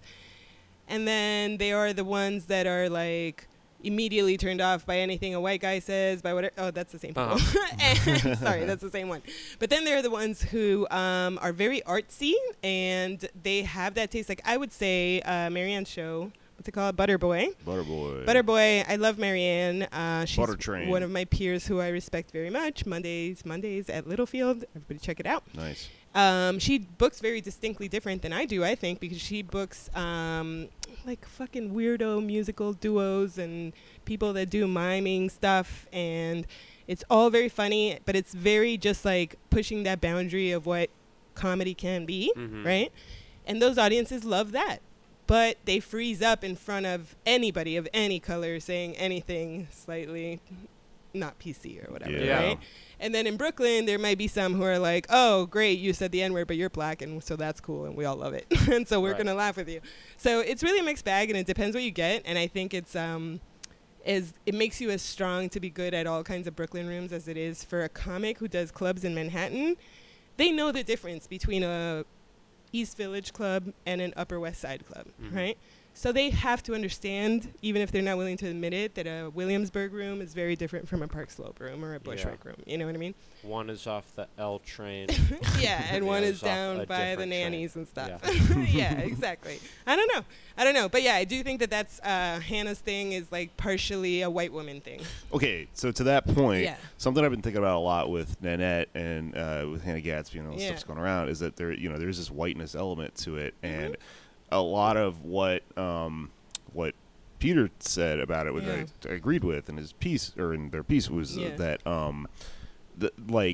what's for sale here is white people getting off the hook for being part of the institutions that caused this stuff to begin with. It gives you a pass and lets you not engage anymore with the struggles she's talking about, right? And so it reminds me in a lot of ways of this thing that where like white people treat marginalized people in a certain way, where the best comparison I can think of off the top of my head is about 5, 6, 7, 8 years ago or whatever, in the hipster Zach Galifianakis sort of days.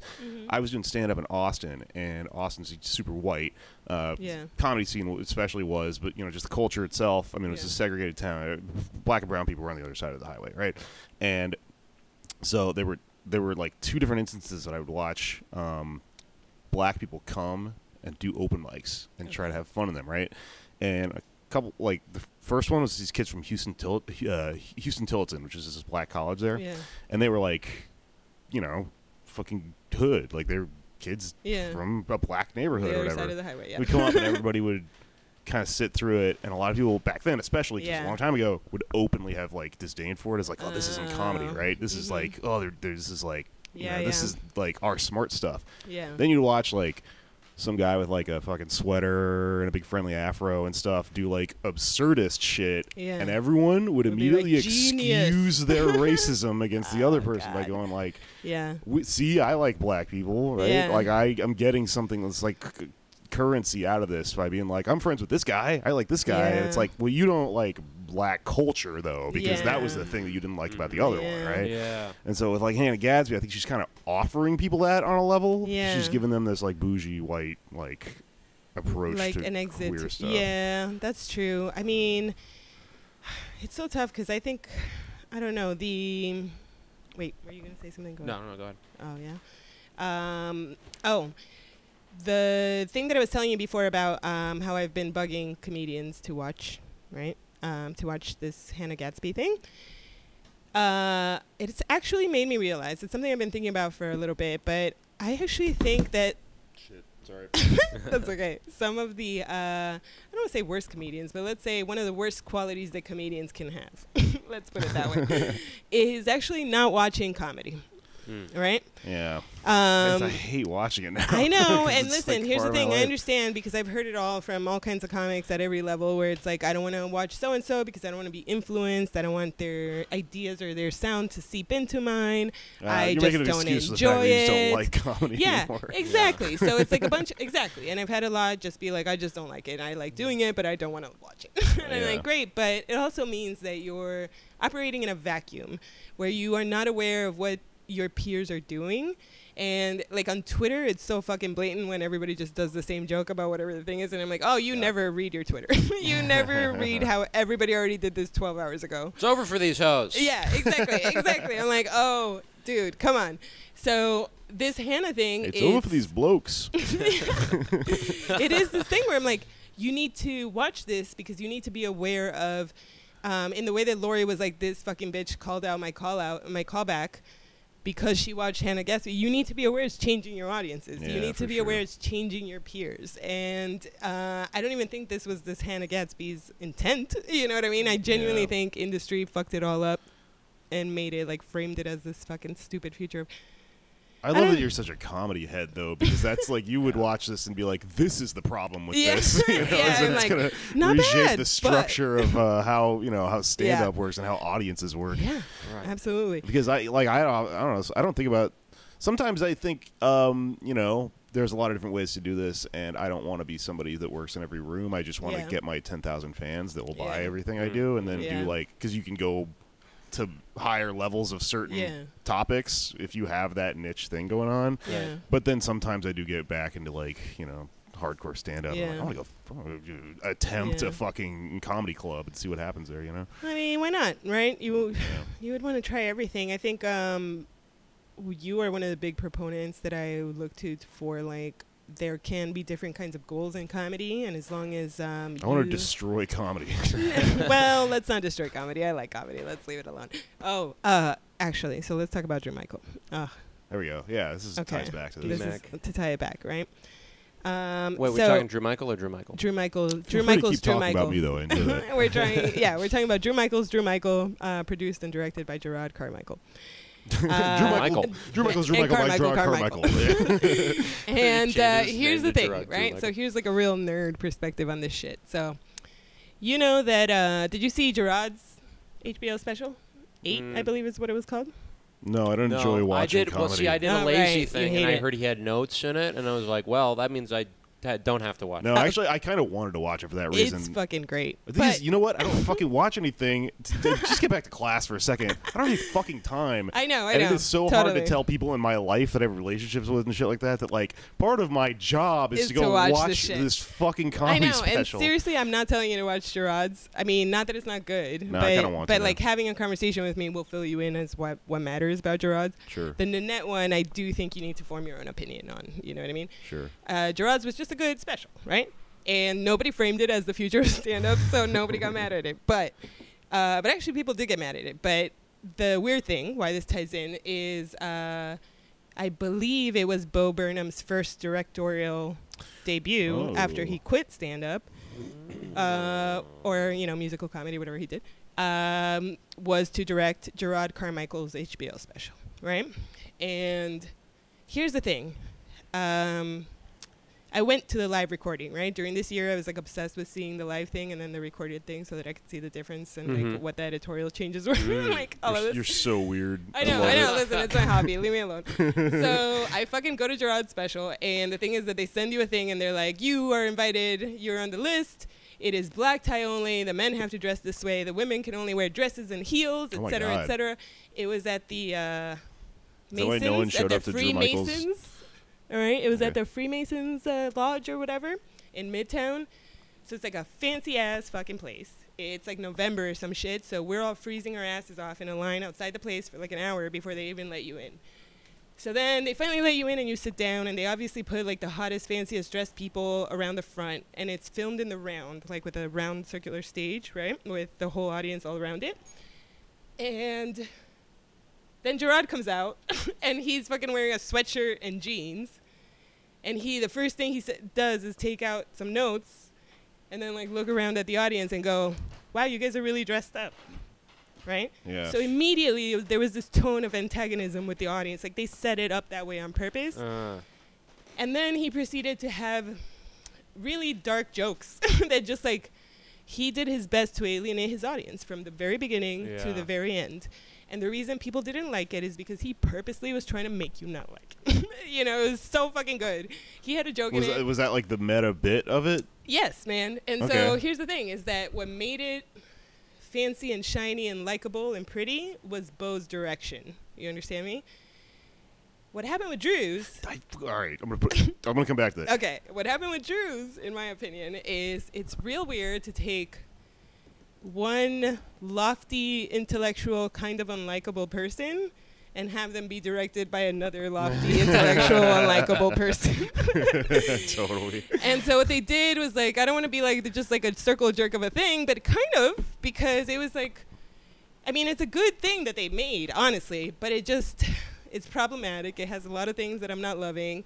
And then for you to frame it as the future of stand-up is psychotic. Like, right? It's the future of vlogging. I think for sure. Yeah, like video okay. blogs Exactly. are going to have more production value from now Yes. on. Yeah. It's not Guys just that going to are, be somebody sitting in front of their radiator, you know. Yeah. there's gonna be a guy burning a pair of Nikes, but it's shot just like incredibly big dark warehouse, and a light turns on and shit. And here's what's offensive about taking out the audience, right? Is that, I mean, all right, you guys might not agree with me because I think Bo and Make Happy addresses this point very well, but the contention between the performer and the audience of the fact that the performer is doing this for your approval, wants your approval, is presenting you with their art for their approval, but then your reaction, if it's not appropriate, if it's not the one they wanted, is going to anger them, and then if your performance wasn't the one that they wanted, that's going to anger your audience.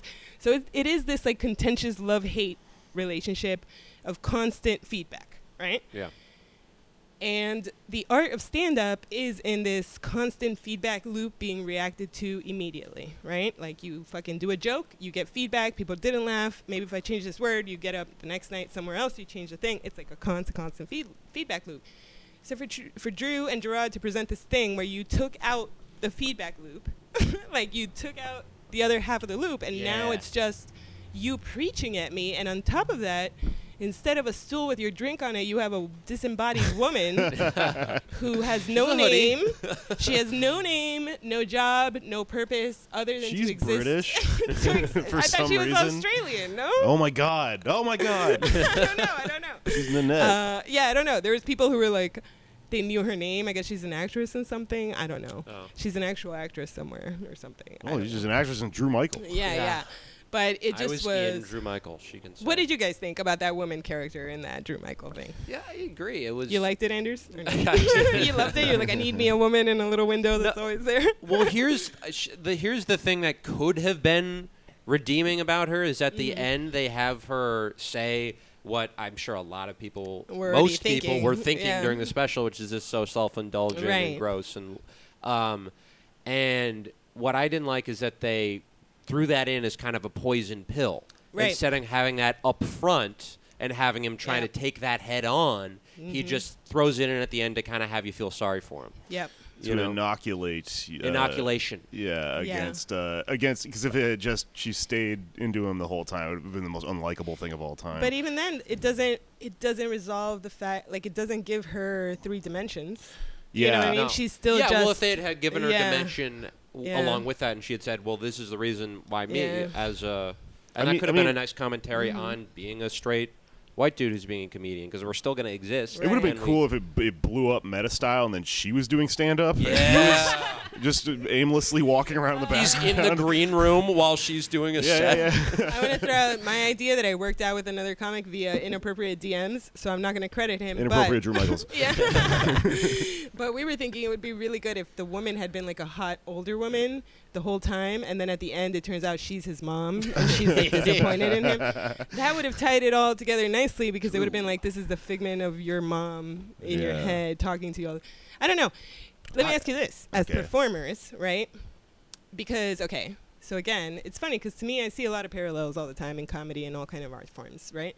So it's very interesting to me that it's Gerard and Drew on this, because if you remember, Gerard's first HBO special was directed by Spike Lee. Do you remember that? I remember hearing about it. I never watched it. I'll be honest. Oh, right? Well, the tables have turned. I know.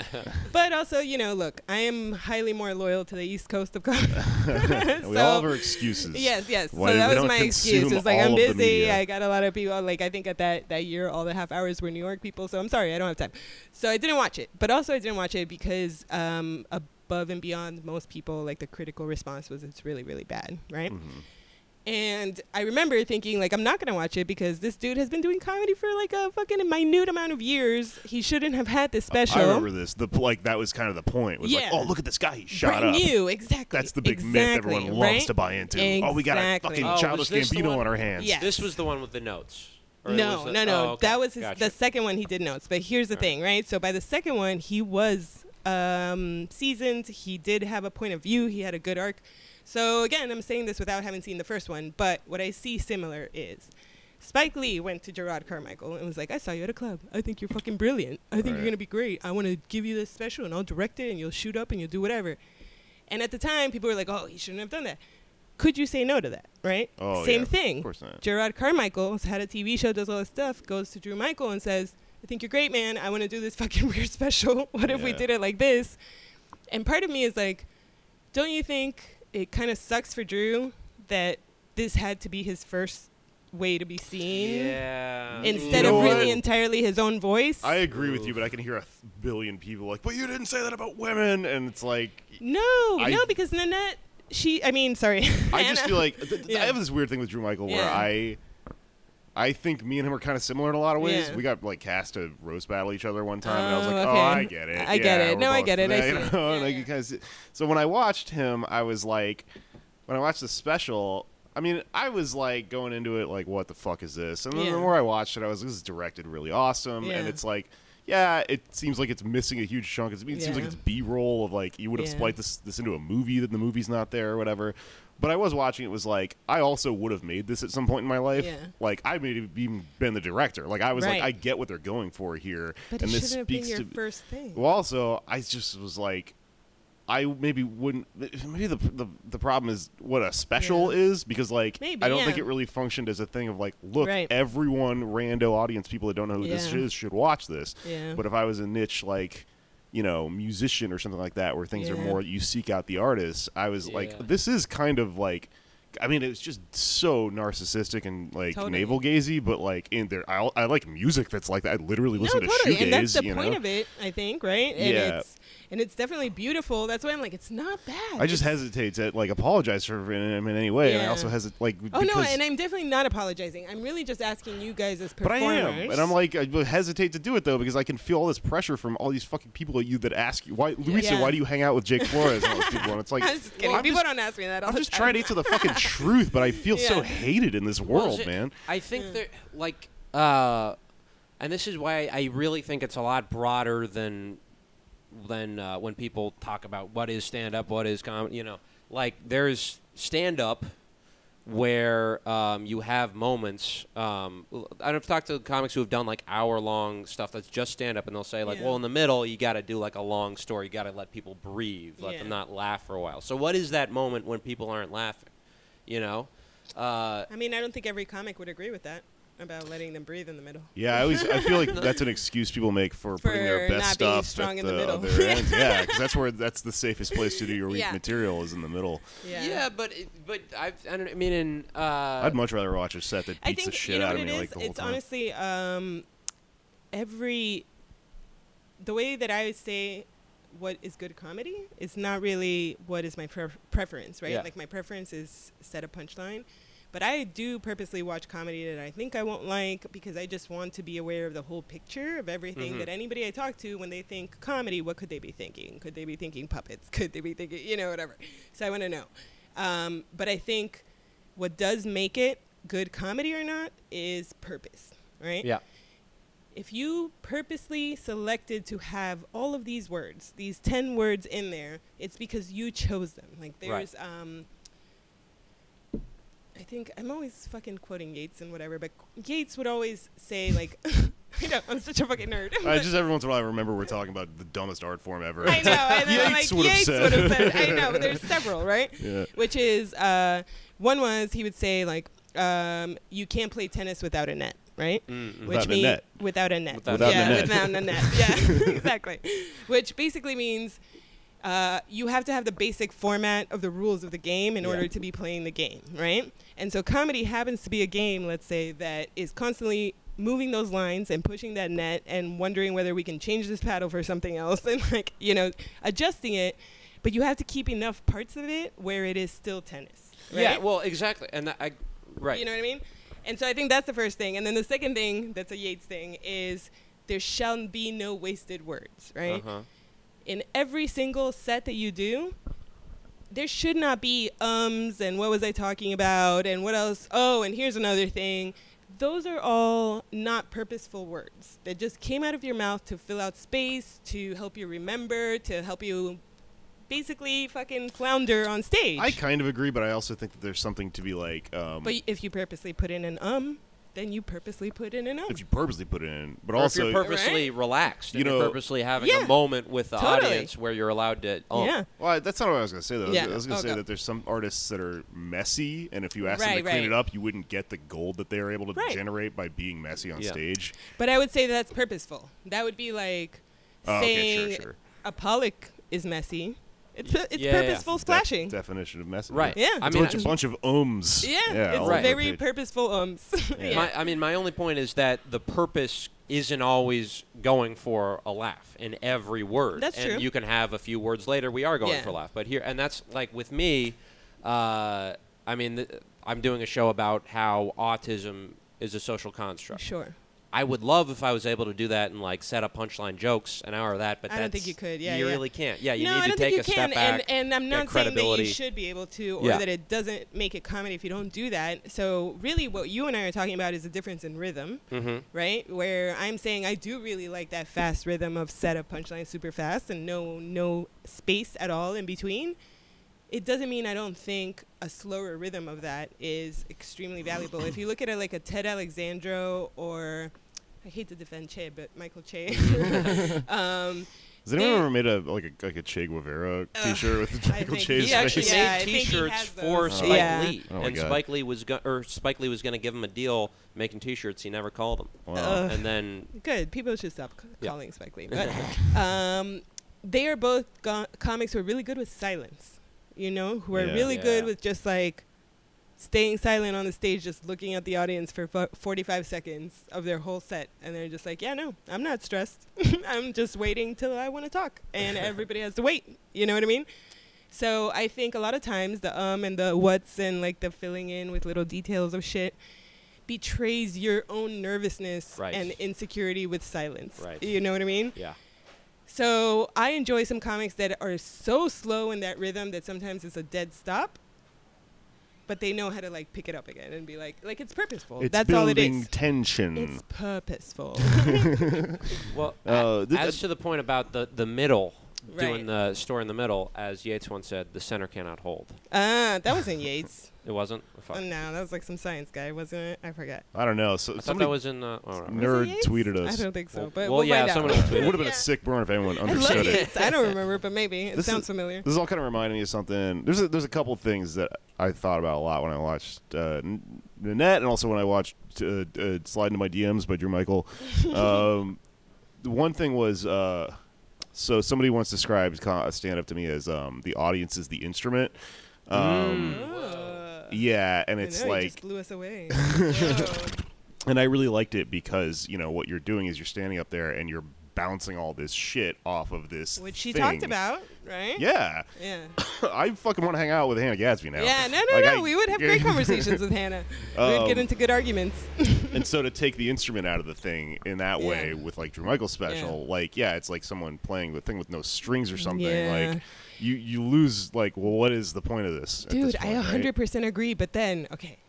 See, I'm so torn on this Drew Michael special because if you think about what you just said and then you add the dimension of him being deaf, right? Yeah. Oh, that is cool, yeah. And the fact that he usually is separated from his audience. Why wasn't this special called Def Comedy Jam?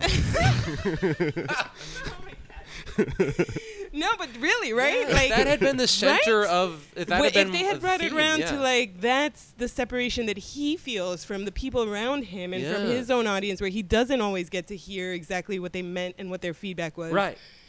But they didn't, though. It's like left like maybe they meant to point to that, but they didn't enough. You know what I think that might be is because he doesn't want to. He's so comfortable talking about it, but he doesn't want to be the deaf comedian, right? Because he's not fully on that side. I and absolutely want to be the deaf comedian. Up there with a big horn in my ear. Can I hear you say that one more time? Right. Imagine not having to listen to anybody else's set. Fucking open. I can't. Yeah. Excuse. Sorry, I can't. Yeah. No. Well, he's got that. That's what I mean. But yeah, but that's because there are all these people, and this comes back to I think this is kind of maybe a separate conversation about identity. But there's so many people who are shades of this one thing that is deaf. Yeah. You know, there's shades of this being oppressed by masculinity. They're not the most extreme example that can be tokenized, but there's a lot of gray area there that people are uncomfortable kind of exploring. So I think that would have been a very strong special. Absolutely. Yeah, I was called a white person at the West Indian Day Parade yesterday, and I was like, God yeah. damn it. Yeah. Only in this setting am I a white person. Right. Can't deny you. You're right. I look white. I'm the whitest looking person here. Yes. Yeah. Well, it's in whatever theory, I the could be a worst thing you can Spaniard. be I called know, at any exactly. time. That's what they're going to call Yeah. you. I know. I was like, oh, guys, I thought we were on the same side. I'm here eating delicious fried chicken. No. Yeah, I was hanging out with somebody the other night who was like a guy who was like agreeing with me on everything, Yeah. and he was like, "Man, you get it. We're white men." And I was like, no. "I mean, you white kind of like I don't want to have this conversation again." Well, You know? that's the worst. I think it's actually fucking Victor Varnado that talks about that because he's He's albino. He's a black albino, so he has like a whole bit about how white people will just start talking around him and not realize that he's black, and then he's like, hello, hi, I'm black. And he has to like explain, like, yeah, that happens to me all the time. To be like, hi, I don't agree with that thing you just said at all. Not at all. All right, well, we should probably wrap it up here. We're not going to talk about Louis? What's up with that? Let me take a piss, and then we'll talk about Louis. All right, well, to round things out here, we should address the elephant in the room, standing in front of the door to the room, jacking off its trunk at us. As long as we're going to talk about comedy, I think we should talk a little bit in depth about Louis, and basically what happened last week, where he was suddenly just reappearing and doing stand-up as if nothing was wrong. There's a lot of implications here. How do we get into what we were just talking about in the hallway? I don't know. If he had, well, we're talking about if he had. I mean, so I think he needs to. A lot of people have said this, that he needs to like try to make things better for the women he did that to, and actually try to make an effort in his personal life to maybe get involved in cause, something like that. But that's what such we're a weird about, one to me, though. Yeah, sure. I mean, here's. Well, it raises a lot of questions of like what.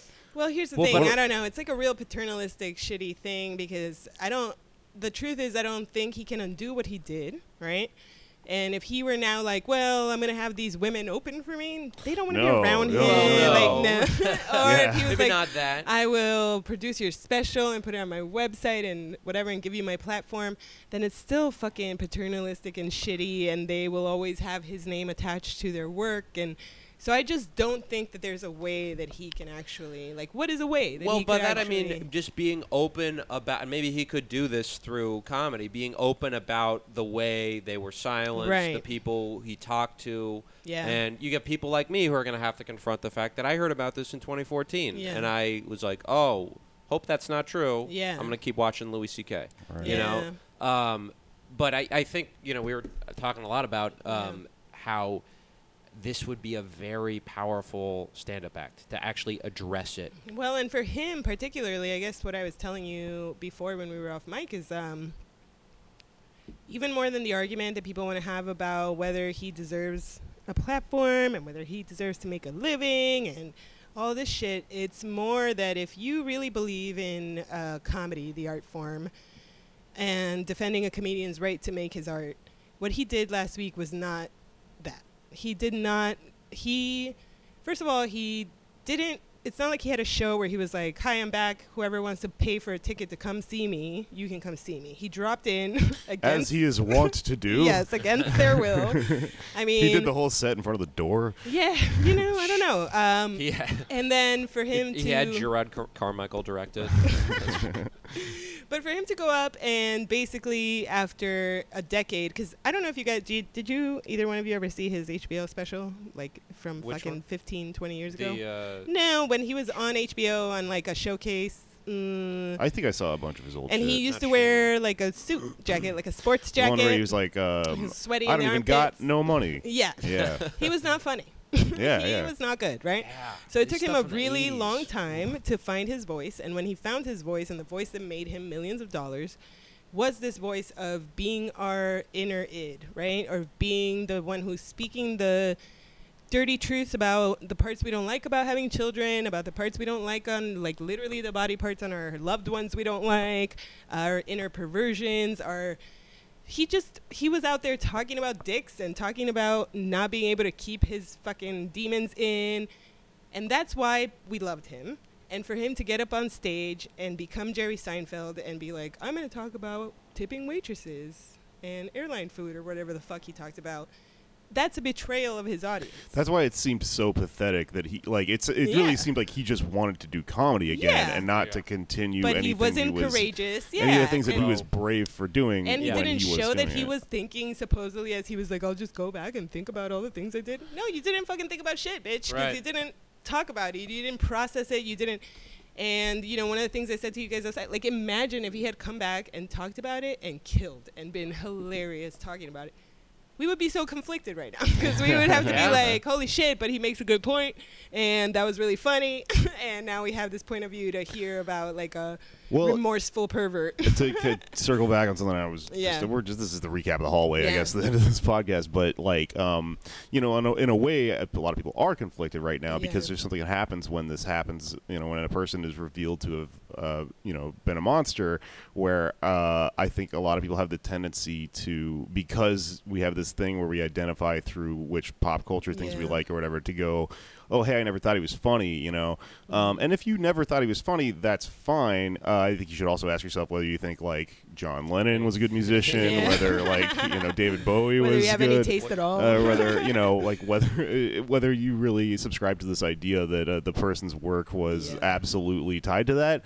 But it's causing, you know, a lot of things to happen with looking back on his material, and I think there's a split where a lot of people feel rightfully betrayed by some of the things that he was saying because they were predicated on the idea that he felt like a monster, but he wasn't one. Yeah. And so now when you go back and watch that stuff, it's going to be like, oh no, this guy was lying, right? But there is some stuff where he, like, part of what I thought was interesting about what he was doing was that he was sort of talking about being a monster. And he was showing it to us. He was being vulnerable. And it was clearly a part of himself that he hated. He talks about hating it. That's the part that I think is still relevant. The part where he's like, oh, I'm cool, though, was annoying. Like, there was a lot of shit that he did that was self-aggrandizing that I think now should be destroyed forever. It's really fucking bad. But there is stuff, you know, this weird, you know, grotesque person that was on stage trying to come to terms with himself and trying to show us, you know, the weird inner, you know, workings of his guts and stuff, that, like, on some level, I don't know, I wish that he would have come back and sort of doubled down on that shit and then been you know. Well, I also don't think he should come back, though. I don't think he should have been allowed to come back because he's a fucking workplace hazard now, and this is a workplace. And ultimately, if you want to get more abstract about it, the place that I always land is, I think, as it is, most comedy industry and even comedy fans are not really doing enough to see what's really out there. Like, most people want to find particular favorites to idolize and follow forever. And I do think that fans and bookers alike, you have to get past that and realize when your favorite is no longer viable and is no longer working and is no longer funny, there are literally hundreds and hundreds of comedians out there who are working really fucking hard and who are very funny and who are very likable and talking about new different things that 45 or however old Louis is not talking about. So it's just a wasted platform for me. Yeah, you know? I mean, the structure itself of, you know, comedy and booking and clubs like that is so, like, fucked up to begin with. But, like, to speak to that point, really a sad truth of this is that there is such an overabundance of talented comedians at any given time that you really have no excuse to keep booking one that you know is a threat to anyone. Exactly. All of us are extremely disposable, and if you fuck up, really, I mean, yeah, sorry, you know. Yeah, on to the next one who doesn't fucking jerk off at people. Yeah. You know? I still think, though, that there's a possibility that he will, I think 10 months or whatever was a little soon, but maybe in a year or two he will be able to come back with something. He'll be fine. He's and, be and fine. I hope he does that, though. I hope he does, because, like, and there are people who are saying that, like, he should, just go away forever. Yeah. But, like, if you take, I think of the Me Too thing as kind of like it needs a truth and reconciliation process, like there was after apartheid. Like there's going to be millions of men out there. How that post-apartheid? Well, sure, but in theory, like yeah. Yeah, no, I think I'm going to take the opposite side on this one and be like, honestly, there's no room to give a shit about how somebody can make their way back through redemption, because it's not the point of society. It's not like, if you are stuck on how can this one person redeem themselves, you are idolizing this person. Yeah, but it's not about him. It's about the millions of people out there who have victimized people sexually, and they're going to exist. I mean, we could execute all of them, but I don't know what the answer is. But we got to have heart that's going to two different things here, which is Louis as a person being rehabilitated into society and being rehabilitated into being a fucking millionaire comedian. And I think for all I think about society, I think that he should be rehabilitated into society on some level. He should be allowed to live a life, and that life may, consist of him somehow being creative in a way that doesn't threaten other people. But being rehabilitated as a comic, there's no fucking. Also, he should be in prison, according to our fucking laws. So this is what I'm saying is, there's nobody stopping him from making a living. Nobody's putting him in jail. He made all his own shit anyway. To court. Yeah, nobody is keeping him from anything. So if he decides to make a new special and put it on his website and 100,000 people want to buy it, 100,000 people will buy it. You know what? 100,000 people also buy that Drake, whatever, KKK dude shit. It doesn't mean that Drake KK? What's his name? The I head. just made it up. Drake Michael. I don't know who you're talking about. No, the guy that's like David Drake?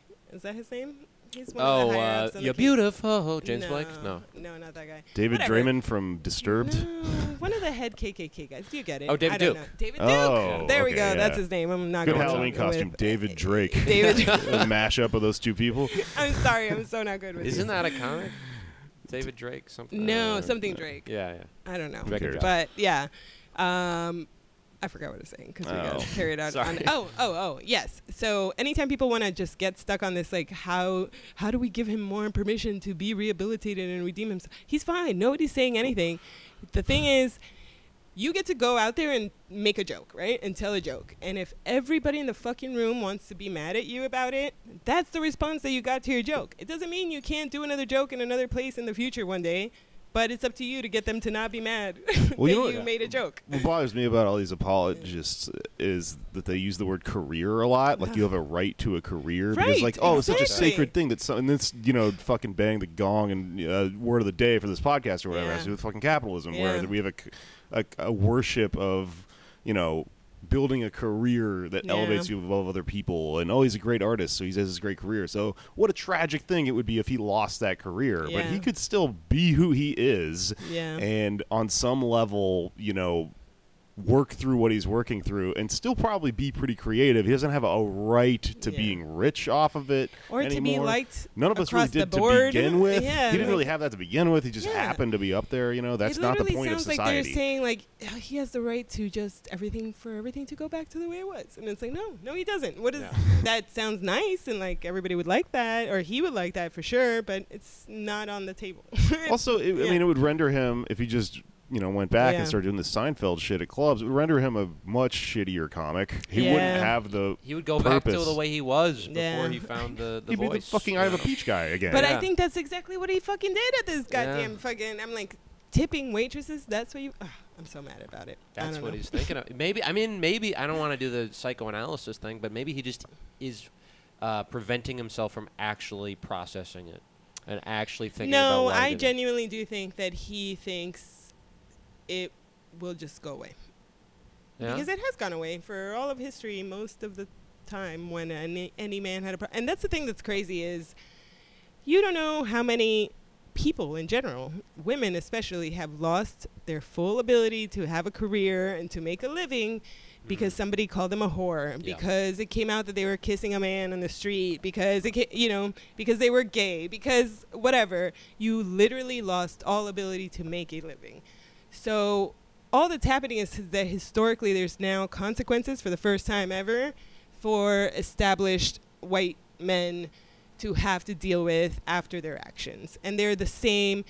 I don't know if I said this last time I was here, but one of the problems with SJWs in general, or like all kind of people who are striving for equality, is that they tend to think that equality is the achievement of privilege for all. Yeah. And it's really not. Yeah. It's really not. Equality is the loss of privilege for all. Equality is all of you up here who were immune to the rules that we all live by. You lose that, and now you're down here with us, and you have the same fucking problems we have. Fucking American dream. And so what these people think of that shit as the American dream, they think they're depriving people of the American dream, whereas the dream should be a society that works for everyone, etc. Whatever. Listen to a fucking socialist podcast. Totally. And that's why that logic falls apart at that level, I think. Yeah. I don't know. Anyway, I think we got to wrap up just because we're on a time crunch or whatever. But we should come back and we should talk about comedy more. Yeah, honestly. anytime. Whenever you guys have a comedy dilemma, I'm happy to weigh in. We'll talk about whatever That's all I do on Twitter. Controversial, problematic special of the week is next week. There will be one. Whether it's Joe Pera finally gets taken down or something. Can you imagine? Oh God, I love him. Yeah, cool. All right. Well, thanks for having me, guys. Yeah, you have anything to plug? This is going to come out tomorrow. We should plug the show. Oh, yeah. I run a weekly show called Too Many Cooks. It's the best show in the city. Thank you very much. Mm-hmm. It's every Wednesday at 9 p.m. and Lucky Jack's. Tomorrow, Jake Flores is going to be one of our guests. As long as I don't turn on the audience. Yes, I gave him some rules. You know how I like tennis. I don't turn on audiences. Listen, I give everybody a lot of warnings. Right, what are you doing? What are you doing? So tomorrow we're going to have Jake, so come by. It's a really fun time, and it's free as hell. Cool. Oh, and my Twitter is Luisa Diaz Nuts, D-I-E-Z Nuts. Follow me. It's fun. Hell yeah. And when you say tomorrow, that'll Wednesday. Because this is going to come out. Today, Wednesday the 5th. Today, Wednesday. Yeah, if you're in New York. Anders, you got anything? At Andersley here on Twitter. If you are in Brooklyn and you need someone to help you move and you have $100, that would be great. Perfect. I will do that. I have no money, and I would love to do Dummy more, the solo show I just did in Edinburgh. You can find out about it online. I would love to do it more. I literally cannot go anywhere to do it because I don't have any money, so I can't come to your city and do it there. I would love what to. You should do is if somebody asks you to help them move, you show up and you do show. Dummy and go, that was very moving, wasn't it? Yeah. I watched Dummy. It was great. It was very moving. Right? What is moving? Huh? This is the future of moving. Yeah. Film it. Yeah. It's a future comedy. Cool. All right. Well, I'm Jake Flores. I'm a host of this podcast. You know who I am. My pinned tweet has all my upcoming dates on it. Obviously, I'll be at Too Many Cooks today as this is coming out in Manhattan. Check up with me for tour dates. I always put on my pinned tweet. Listen to the podcast. Sign up for the Patreon. Just to talk about something real quick before I get out of here. That thing that happened a month ago where Patreon booted a bunch of people fucking happened again. So if you got booted and you're having issues with your bank that they haven't resolved yet, hit me up. DM me. Email poddamnamerica@gmail.com. You have an email? Yeah. I'll just send you the files until we figure this shit out. But thanks to everyone that's been fucking subscribing, listening to the show in general, listening to the Patreon episodes. I'm really excited. We've been growing a lot, and I keep meeting you guys at shows, and it's very fucking cool. I'm very stoked about it. Good night, and have your pets spayed and neutered or something. I don't know. That's the end of the show.